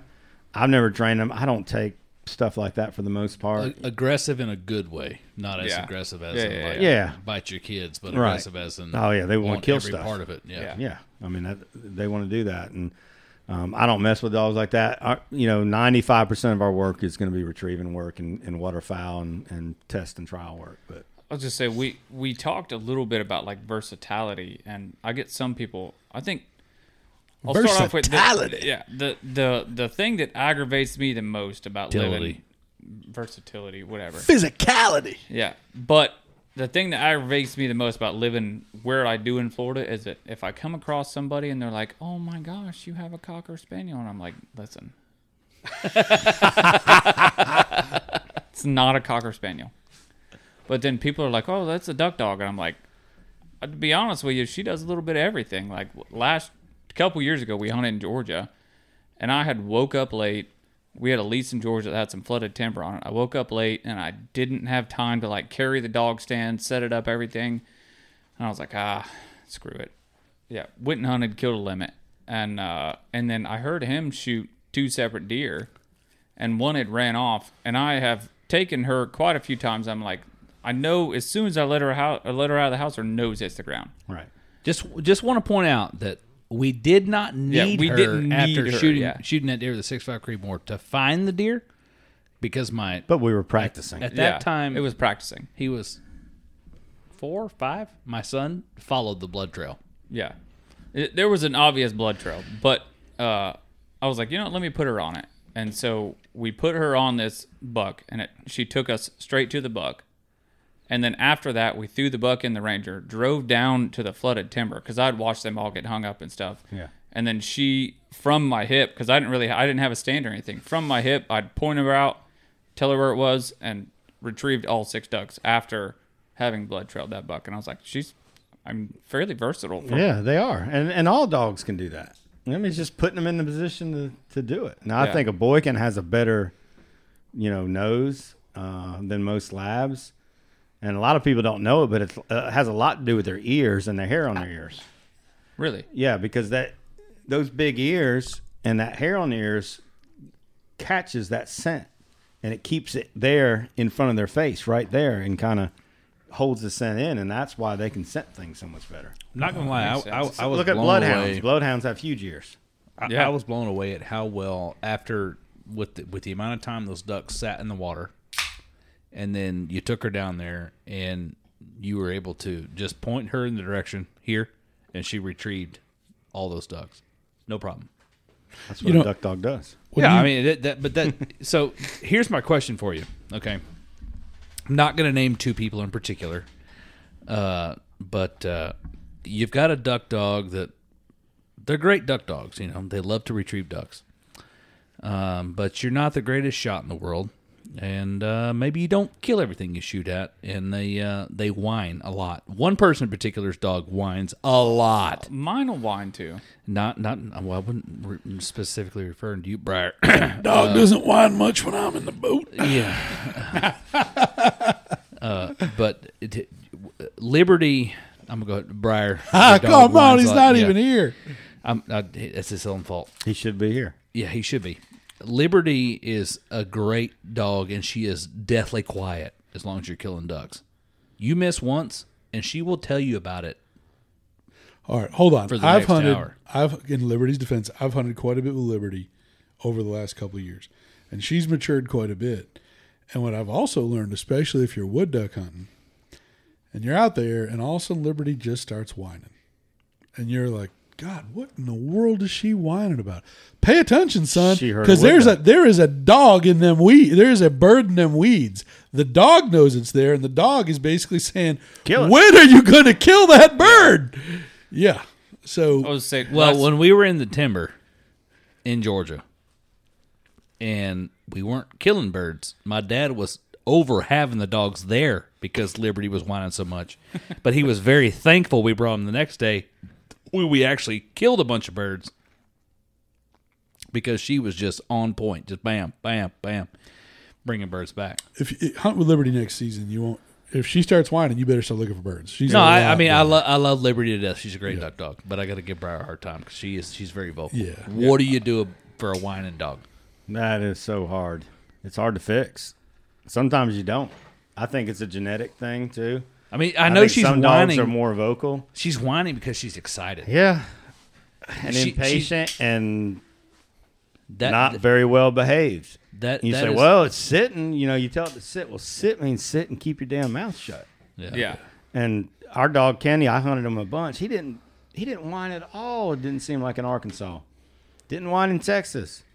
I get back home, we go on a couple hunts, and I don't know if it was the slowness of it compared to what we were doing or what, but that sucker was driving me nuts. And I just want to take the stock of my gun and hit him with it. I hate to hear it. I mean, I hate it. You know, if it's a young dog that's doing it and it's, you know, first starting to hunt, is really young, I say stop hunting the dog. You know, wait till the dog grows up a little bit. Like you're saying, Liberty has kind of gotten better, Yeah, you know, much over better. the years. she's coming on year But- 3. Yeah, This and I will mean, be year there's a lot 2, of 3. that's a big difference. Once a dog's hunted a couple of years, it kind of gets it. But man, there was a guy in not in the club I'm in now, but I used to go as a guest at another club out there, and this dog was terrible. I mean, loud, not just a little whimpering, but like screaming. And if ducks, you know, we're working a group of ducks, and you know, we're trying to wait for them to get in the decoys. I mean, it's spooking birds. It's making noise, and you know, we've a number of times, you know, like, Scott, you're gonna have to take your dog back to the truck, man. This is stupid. We've got quiet dogs sitting here. Take your dog and go tie it up at the truck or something. Drown it. We don't want to hear this anymore. I don't want it. You know, I'm around dogs all the time. When I go hunting, if I invite a buddy to go hunting and he says, "Oh, you want me to bring my dog?" I'm like, nah, I'm good. I got a dog. I ain't going duck hunting to train a dog. I'm going duck hunting to kill ducks. And, you know, I'm going to take an older, more experienced dog. I don't typically take, you know, Kenny, this was his second season. And, I mean, he's probably picked up close to 1,000 birds already. But I didn't hunt him a bit till he was already master hunter title dog. And I knew he had all the tools to learn to be a good duck dog. He just needed to see birds flying and dying that way, you know, other than someone throwing one out in the field. And so it took him 2 or 3 good hunts and got it going on. You know, I was chatting about the dogs, and we talked about problem dogs. But I want to clarify, Liberty's not a problem dog. fair enough. And I didn't mean Neither that, but is you talk Bell. about Poor Liberty. some of the more, you've had frustrating things, but when you've had a chance to hunt behind really great dogs, and Ryan Parsons' dog is just fantastic. Brian Irish's dog, fantastic. There's other dogs out there, and I don't mean to, but man, I'm telling you, you could take probably the most hardcore PETA advocate. You put them behind a good dog, and I don't know how they can't be converted, because there's just nothing because unfortunately I'm getting allergic because they bring the dogs in here. I'm really allergic to dogs, right? And I can't have one. But it's my favorite thing to do. Like, it's just cool. if somebody says, "Hey, we're going out," and I know it's a good dog, like I'm canceling meetings. I'm going out, right? But it's just, I can't. Maybe it's because it's something I have to always watch from afar. But that relationship between master and hunter, master and dog, and the communication and just, man, watching the clockwork, I can't. I don't know. And then while I'm on my rant. Well, the perfect example of that is that Brian Irish got into hunting because he bought a hunting dog and saw the drive. And now he hunts. He had a rambunctious dog and was trying to figure out what to do with it and learned that his Just breed needed a job. Yeah. learned that the breed that he bought happened to be a good hunter. And then he turned out that he happened to have a dog that was a great hunter. Mm-hmm. That And was he total hunts, revenue. He hunts because of his dog. Yeah. And that is amazing. But the dog loves the work that he does. Well, that's the fun part is watching a dog, especially in harsh climates or tough conditions, do whatever it takes because he wants that duck. I videoed a hunt of or a retrieve this year of Kenny. We were hunting. It was around Christmas back home, and we had about 2 weeks in a row where it never got out of the teens, and we went in and busted a pretty good sized hole because we had found some mallards using in this little watershed lake, and there was a little swamp next to it. And we thought if we can get a hole right here, we probably could land some of these mallards in here, and we did. And it was deep water. We were having to kind of shimmy out on a beaver dam to get in position, and if you'd have stepped off that beaver dam either side, you were in neck deep water, and it was very, very cold. And we broke that hole, and Kenny's sitting up on that beaver dam trying to stay dry and warm, and first mallard we kill sails way off into some thick nasty shit, and take the ice away and you can't hardly walk over there to get it. It's just too mucky and muddy and too much silt in there, and you never know when you're going to drop off into 8 foot of water in there.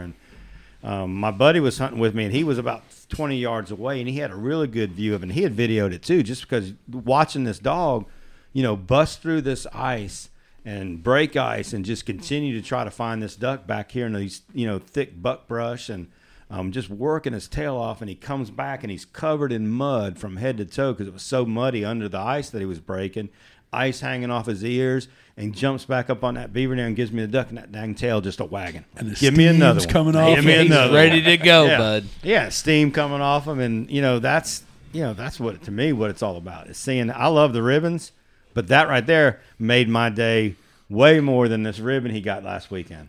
And so, it's just all, you have to be there and see it to understand and appreciate, good dog work out there. That's why I don't want to hunt with a crappy dog. Yeah. So when it comes to training dogs, people say you can't teach an old dog new tricks, right? At what point, if somebody comes to you and says, "Hey, I have a dog that's this old," at what point are you going to say, "Hey, I'm not going to take that dog because of its age"?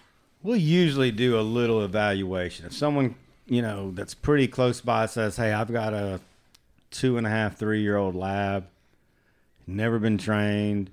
He came from good duck hunter." You hear all kind of stories, and can you take this dog on? I'm like, well, I've seen it sometimes where it was easy to train because they were more mature and could learn things a little bit quicker. And then I found it where, since they weren't introduced to any of those things as a puppy, it just didn't have that prey drive. It had never been really unlocked, and maybe they didn't like water or cold water that much. There's little things. And so I would always say, just come over and spend a day with me. Bring the dog, and let's play with it a little bit and just see, let's see what it does if I put a live mallard duck on the ground flopping. Does that dog run away from it? Or does it try to go after it? I don't care if it won't pick it up, but does it have any, want to? I got an example for you. I got an 8-year-old dog. No, I'm not taking it. No, wait. He listens good and hates the ever-loving shit out of birds. I mean, I could call that dog out of a dog fight by calling his name, and he'll come right back to me. I've taken him out when he was a pup. I mean, many years ago. Probably 6, 7 years ago. And I would take him hunting with me. He's a mutt. but he is the best listening dog I've ever had in my life. I never trained him to hunt, never had the intention to train him to hunt. We pulled him out of a litter. I pulled him out of the litter because he was the most barkingest dog hiding underneath the washing machine or whatever in that So laundry. you picked the exact opposite reasons that most people would pick a dog. Right. I thought it was a good guard dog. But he is probably one of the best dogs I've ever had. Yeah. He is not scared of anything, hates squirrels, hates birds. He's killed probably 5 or 6 robins that he's caught in the backyard over his lifetime. Yeah. Could I train him to bird hunt? He hates guns. You might. No, he doesn't. No? Jackson doesn't care about guns. Oh, okay. I mean, he's not a fan of water. I mean, he'd right. be an upland dog. Yeah, I mean, what I do when someone calls and says, well, I've got this older dog, what do? How do I train it? I say you train it like it's a puppy. You do everything like you would. Hey, let's play, make sure it likes to chase something. You know, if it's obedience isn't right, let's work on some obedience. I can put a bowl of food in front of that dog and he will sit there and drool until I tell him to eat. Well, if I was out 100 yards away and threw a mallard duck, would he go get it and bring it back to you? Probably. I On don't dry know. land. Huh? On dry land. On dry ground. Oh, probably. Okay. Yeah, 100%. Yeah. That dog I will mean, play fetch with you until It's just until your arm it's just falls such off. Yeah. it's such an individual dog Yeah. by dog scenario. I mean, it's like that with everything, but that's why I just tell him, I said, look, it might work, it might not. He has 100% drive to please. I don't have to get on to that dog. I just say, shame on you. And he feels so terrible for what he just did.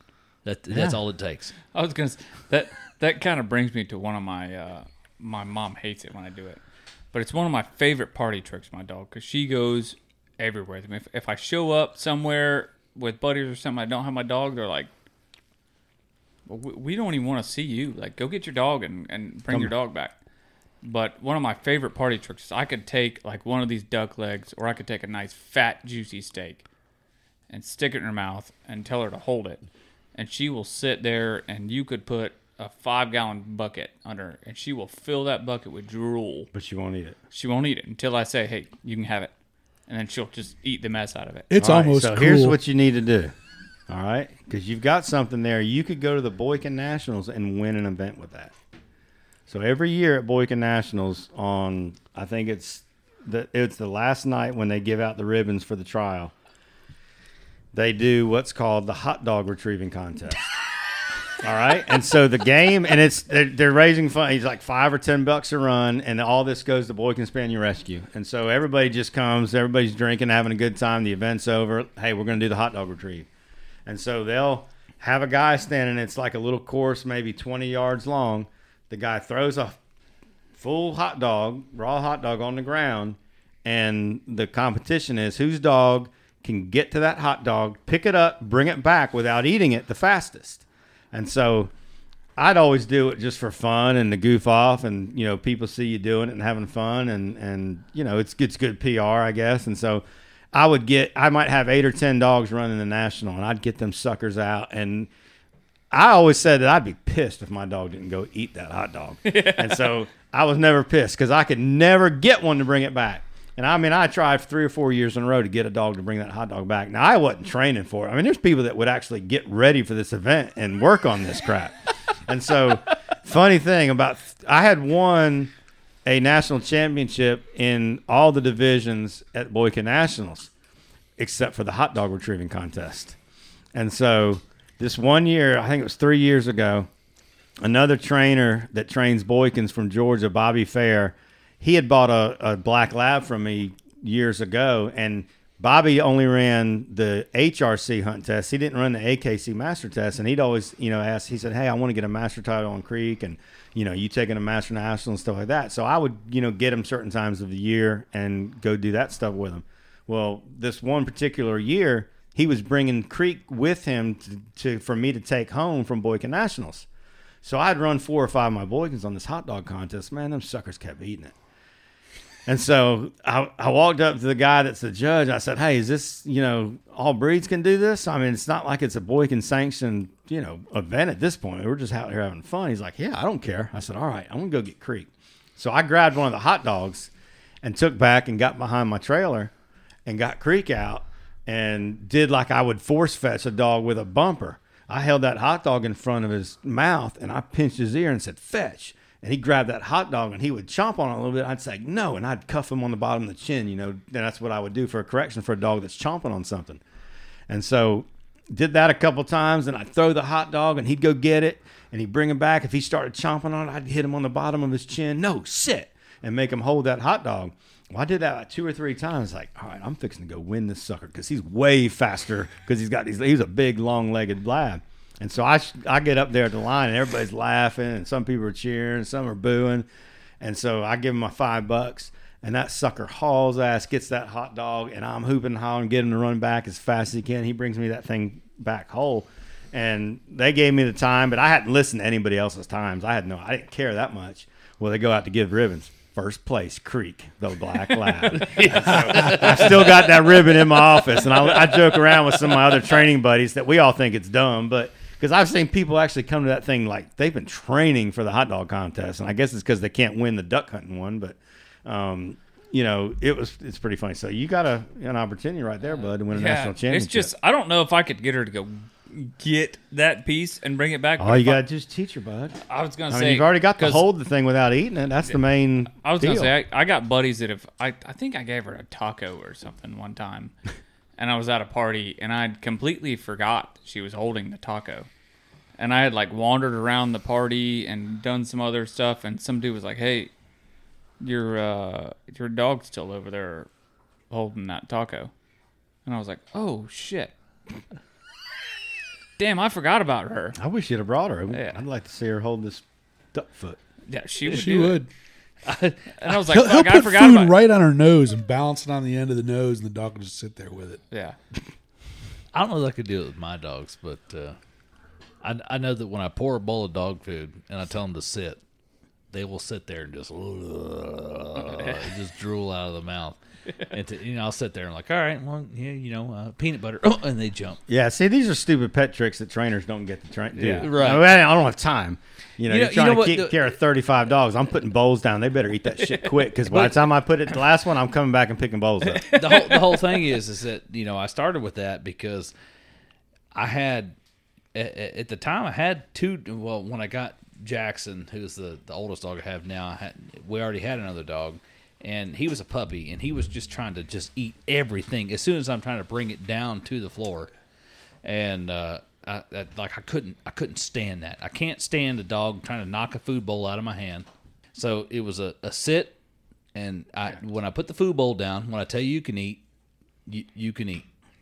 Other than that, like just wait a minute, and that transferred over to the dog. Another dog I have now. I have 2 dogs now, and at one point I had 3 dogs, and I want to pour the food bowls. I want to set them all down. I want to step away and then allow you to eat. Yeah. And the whole thing is, and 2, when I had the dogs, I'm going to get in there when they're eating. I'm going to put my hand in the bowl. I don't want dogs to be aggressive because I have 2 little kids. Mm-hmm. Kids are going to mess with dog food. I don't want them to be protective over their food. Right? Like that was important to me, and I knew that well before. No, that's I had good training. kids. Making them sit. When they're in.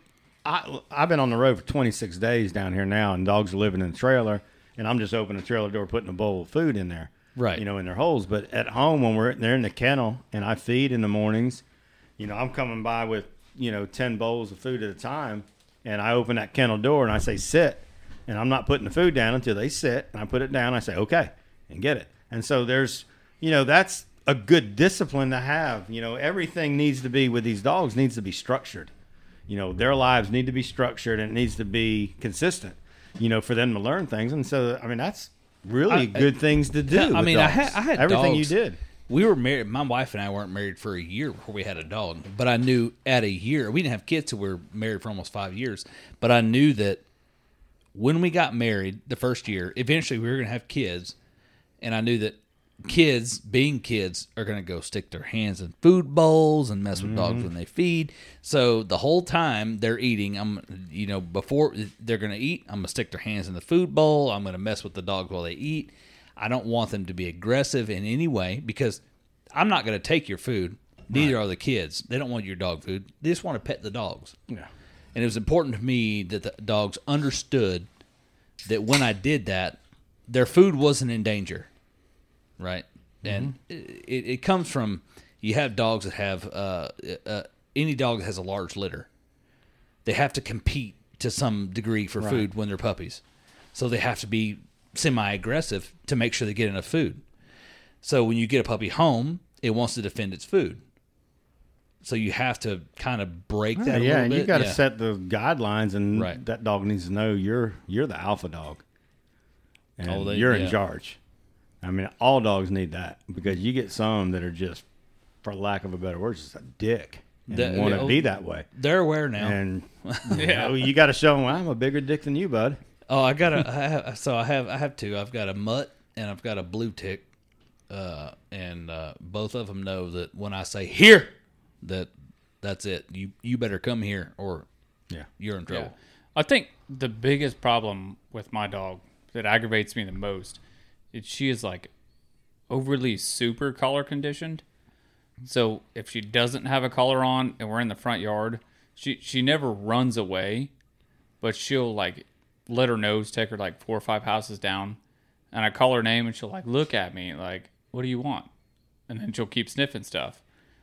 But as soon as I take my hat off, she knows when the hat comes off, she's supposed to get whooped with a hat. As soon as I take my hat off, she's like, ooh, and tucks hightail to the house. Yeah. But if she has her collar on, she won't even think about leaving within, like, you know, the next door neighbor's yard. Or Well, I would say it's under collar conditioned. Yeah. I would say because even, like, I get her collar out and she knows. You're trying to say that the dog's collar smart and collar wise and knows, well, I don't have the collar on me, I don't have to listen to daddy.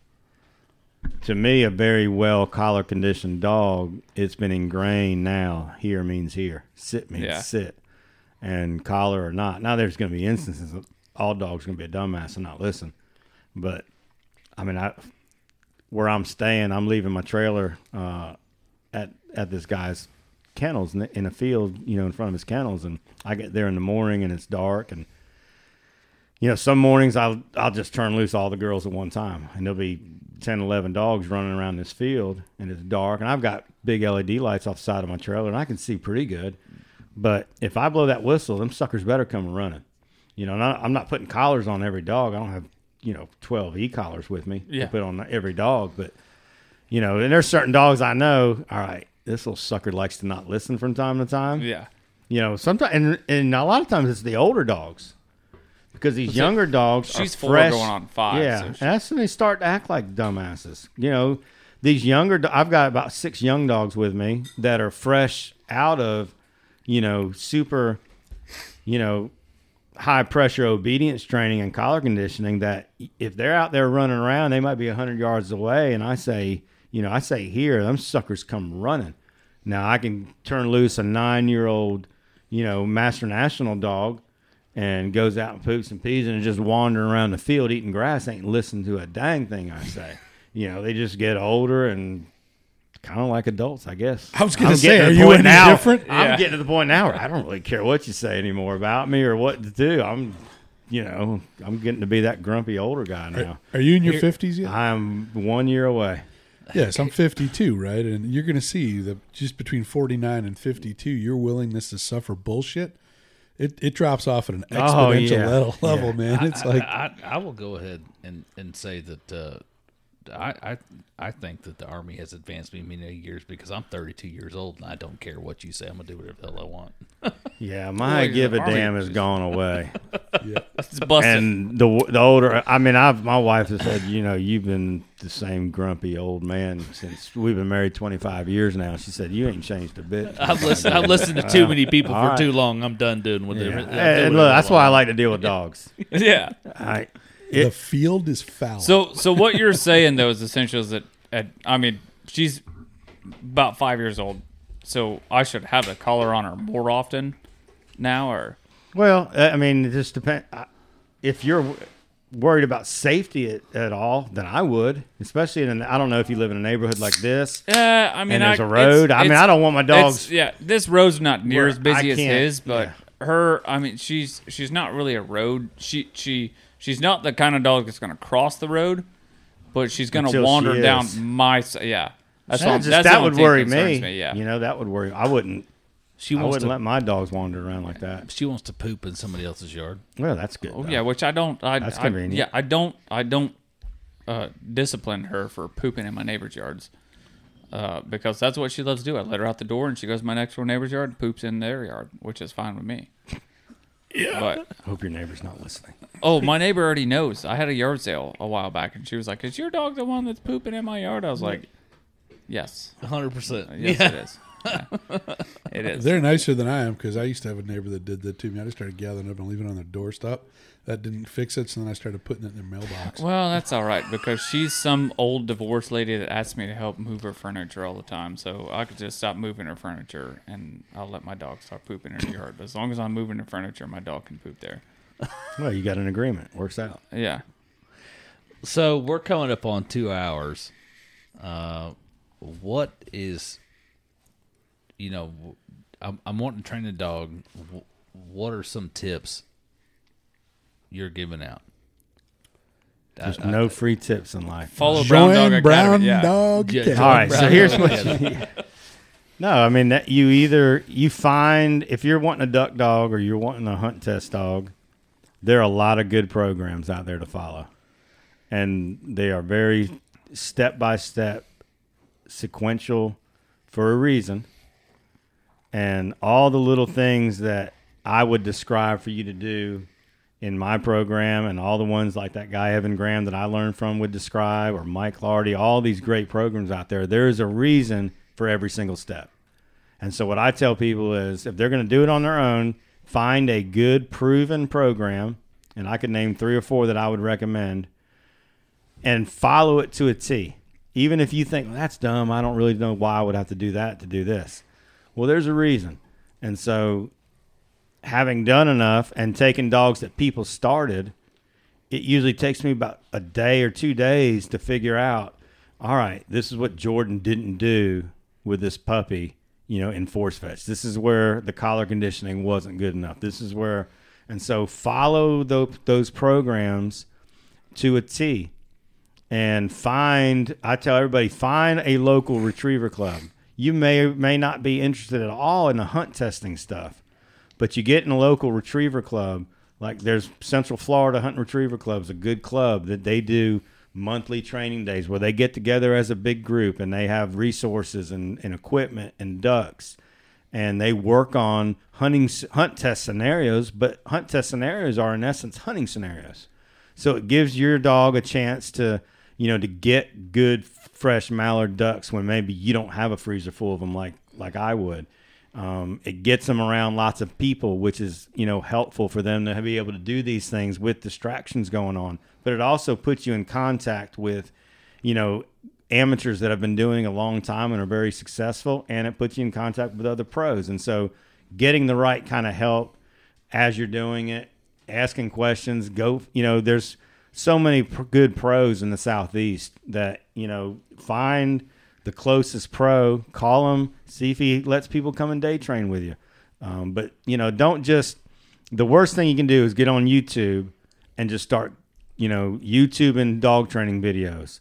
And not that they're all bad, but, this guy's program may do things different to prepare for this than this guy's program does. So if you pick something out of his, and then you pick something out of this one, and then you pick something out of that, it may not all work together in each way. So pick one and stick with it. And so there's so many good ones out there. I was going to say that was the kind of thing that worked out for me when I found your Brown Dog Academy. It was actually Briar that has Liberty when I found Brown Dog, because I was telling Briar, I was like, this dog is tough because I can't seem to shame her, right? Like it literally defeats her as a dog, Right. to really try to shame her. And then Briar was like, you need to check out Blaine with Brown Dog Academy. And I subscribed to your Patreon and everything. And it just took off from there because I learned like what I couldn't do with a Boykin itself. Right. And you got to know each dog's different. There's some Boykins that you got to turn that collar up as high as it can go. And then there's some that, you barely need a little bit. And you just got to read that dog. And that's, that comes through experience. But finding, people around you that have done a bunch, or, watching the right programs and the right videos where someone is going to. The reason I like mine more than some others is because I'm not using a trained dog to show every step. Mm-hmm. I'm using a dog that's in that particular step right then that doesn't know how to do it yet. So when something goes wrong, you get to see. And I mean, my videos aren't fancy. We're not using fancy camera gear. Typically, we're pulling out an iPhone. I got a wireless mic on it now, which is pretty cool because now I don't have to talk as loud to get good audio. But it's good substance because I'm showing you, this is the good, the bad, and the ugly. When the dog doesn't do it right, this is what I do. When the dog does this is how I correct it. And so you got to kind of work through it. So, find a program, stick with it, ask questions, find a good pro to help you. So if I don't have a Boykin, do I still get value out of subscribing to Brown Dog Academy? Like I said earlier, I train my labs, my Goldens, everything the same exact way. It was just, I hate to say it, but it was more of, I want to try, Boykin people in general are a funny community. All right? I've been dealing with them for 20 years, but. Well, that's why Jordan has one. Go ahead. Well, Yeah. No, I get it now. We'll get into that story later. So they've always, a lot of Boykin people think they need their own kind of program for a Boykin. And they were always looking for one. There never was one. Everybody used labs or Goldens for their, training videos. And I said, well, shoot. And I started it back during the first part of COVID because, everybody's at home. They got this dog. They got time to work with it. And I'd been thinking about doing this for years and just didn't really know how or didn't have time or just wanted to, focus on my business. And I said, well, I'm going to do it now while people are at home and give them something to do at a pretty inexpensive rate and give them quality content, even if it's not the best cinematography. I think content is more important than having a flashy video that doesn't really show you much.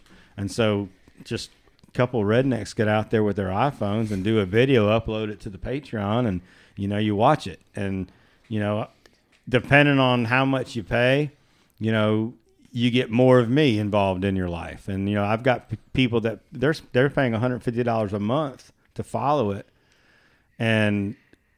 But with that, I mean, I'm on some, depending on where they are in training, I've been talking to a guy from Minnesota that joined for $150 a month. And he bought a really well-bred Boykin from one of Buck's litters. And, I mean, I've been involved in almost every step of the process. He videos it, sends it to me that morning, says, all right, what am I messing up? Or I'm struggling with this. And I talked to him for an hour last night in my camper because he was stressed out about what the dog was doing. And I watched the video. I said, hey, it's okay, man. That happens. Dogs screw up. They do stupid things. They get sour about it. And so, with my program, you can get sort of, really intimate help, I guess, to say that, send me a video, let me help you. I can't just go by what you're describing. And so, Facebook is the worst place to go get dog training advice. Yeah. You go to these retriever training pages and you say, my dog's, chewing on a duck or doing this or breaking, what do I do to fix it? And everybody's got 100 different ways of fixing it. And nobody really knows the dog. And no one's seen the dog do it. They don't have any idea what kind of training the dog had beforehand. And so at least with this, I'm able to walk with a guy, and I know exactly what he's done, how he's done it, how the dog's responding, and, we're able to work through it. And so it's kind of been fun because, not everybody's going to send their dog to a trainer. And I thought, well, for the people that aren't going to send their Boykin to me to train because they want to do it themselves, hey, at least I can get $5 a month out of them and help them out and see, a guy make a good duck dog on his own. Because, I have 35 spots. I can't take all their dogs anyway. Yeah. And so at least it's a way to give back and to make a little bit out of it too. We're not going to get rich off it, but it's paying for my duck hunting obsession and my fishing obsession. I think you've had... Then you either don't hunt very much or you are making a lot of money. I think you've had one female through most of your Brown Dog Academy. What was her name? Mildred. That's that's one of mine. Yeah, she was the one that's who I was going to focus the majority of the work around because I got her.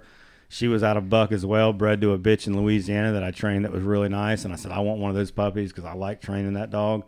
And I had her shipped here at 8 weeks old.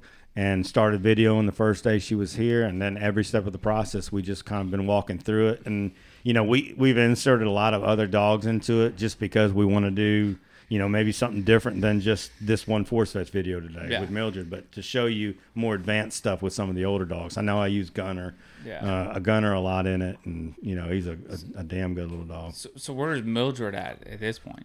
She is at a seasoned senior level. She can run blinds good now, water and land. She can do doubles well.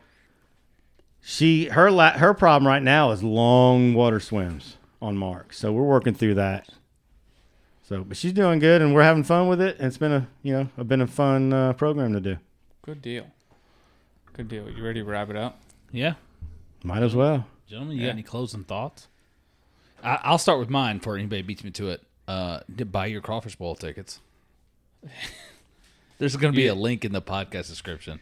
Yeah. Well, he says buy your Crawfish Bowl tickets. I'm going to say buy your pre-sale mud motor and gun. And once the dang jack plate should be posted by this point, buy all your pre-sale tickets at this point too. Yeah, they'll be in that. The rifle, the mud motor, and probably the jack plate will all be posted as separate links in the podcast description, as well as where to find Blaine Tarnicki? Close. Tarnacki. Tarnicki. Where you can find your stuff. Where can we find you? Me.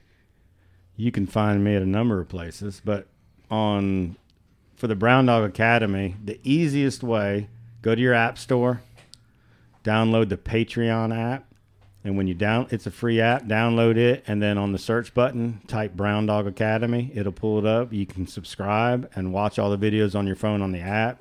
You can watch it on your desktop. Go to patreon.com/Brown Dog Academy. You can pull it up like that on your desktop. Or we have a Brown Dog Academy members page on Facebook where you can see I've been filming a lot of the videos of what we're doing down here this month. And, you know, I'll just do random videos. Sometimes I'll do interviews with other trainers. I'll do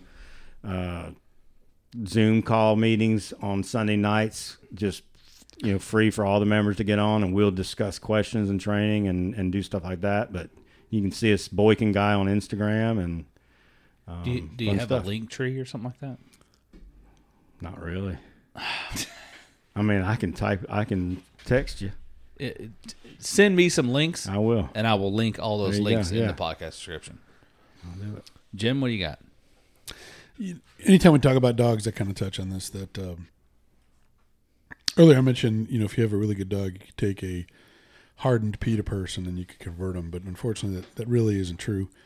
And I mean, there's ridiculous stuff that's popping up all over the place. I just read that there's a group out west that's trying to get beaver trapping banned federally, like a nationwide beaver trapping thing because it's going to save the environment, right? Well, here's the thing, though. You talk about they want to stop beaver trapping. Well, how are you going to buy your hats that they wear on Yellowstone? Well, that's just a point. We're not going to go into the fact that all the hats that they wear on Yellowstone are made with beaver fur. Go ahead. I mean, it was a poor example, but there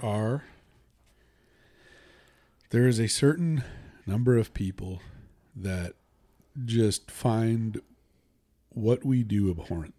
And I always try to remind people that if you go back, they've gone back in the geologic record and have found men and dogs living together for something like 15,000 years, and definite evidence of men and dogs hunting together that go back something like 12 or 13,000 years.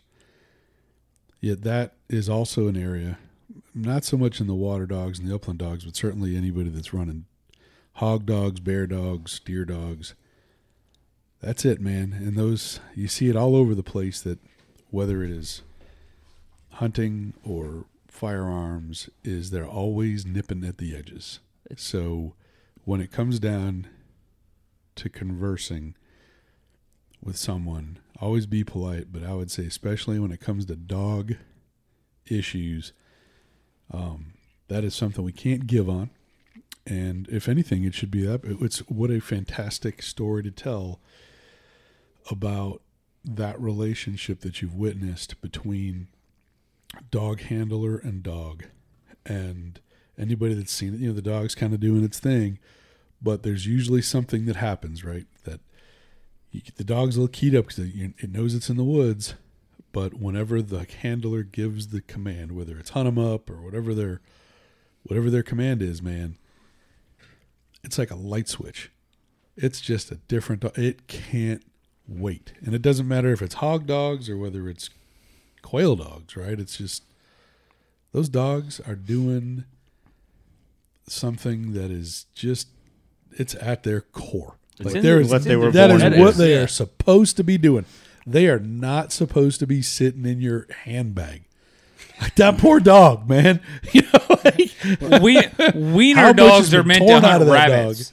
Right. Well, and I mean the world's attacking everything we want to do, and we have to be careful. And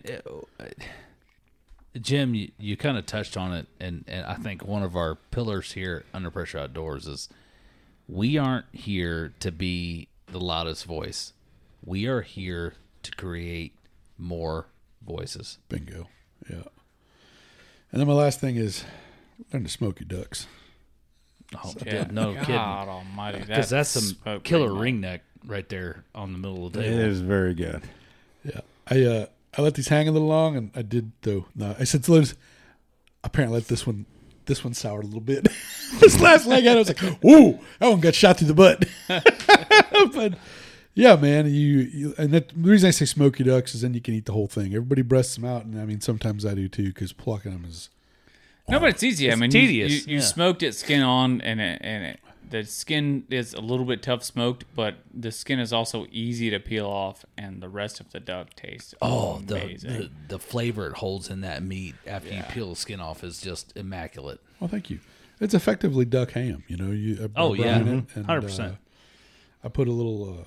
This time I let it soak a little longer than I normally do. I usually just brine them for 24 hours, but I put a bunch of different All right, you talk me. herbals in it.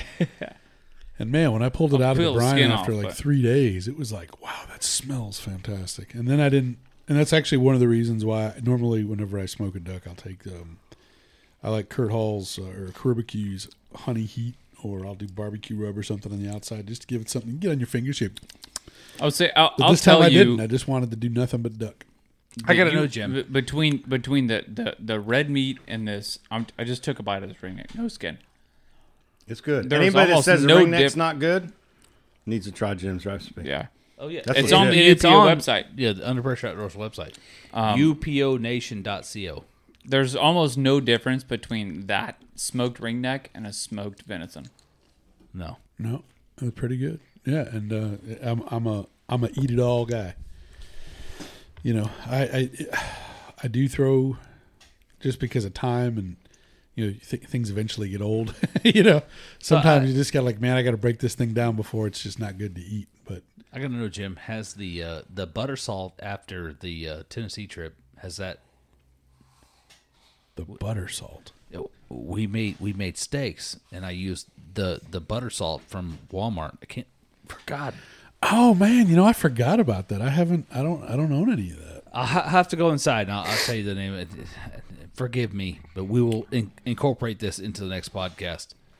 But That's damn good. oh yeah, Well, our next podcast is going to be tomorrow, and tomorrow I'm bringing a venison and root vegetable fricassee that I may have brought before. I can't remember, but it'll be good. It'll be, it's going to be because it's a fricassee. It's gonna be a little thicker. that jerky that you tried it, right? Yeah. The beef jerky that was off of your the Rock Springs dough. Oh, fantastic! Yeah. Awesome. So That was a young one. it was very tender. Awesome, man. Well, I'm glad everybody's cooking. And anyway, we're to final thoughts, and I can't go another half an hour. But Yeah. Buy your crawfish boil tickets. Win a custom rifle. Win a mud motor. It's all there. Win a jack plate. You're big on this jack plate, aren't you? I'm the one Welcome that to got Florida, boy. I need to win that jack plate of any people. All right, Yeah. I got a 12-foot John boat with a 9.9 Yamaha on the back, and it's a long shaft. It needs I a jack need plate. that jack Yeah. plate. But check the podcast description. There's plenty of stuff to win. We can ship the rifle to you no matter where you're at. Well, as long as you're in the U.S. You know, if you're in India, we can't ship you a rifle. Sorry. We do have listeners there. So Yeah, don't I know count you're out. there. In Australia. Yeah. We love you, but sorry. ITAR and all that good stuff. But love you guys. We'll catch you next week. Lane, thank you for joining us. Thank you Or so Blaine, much. thank Fun. you for joining. Sorry. Yeah, man, we appreciate having you.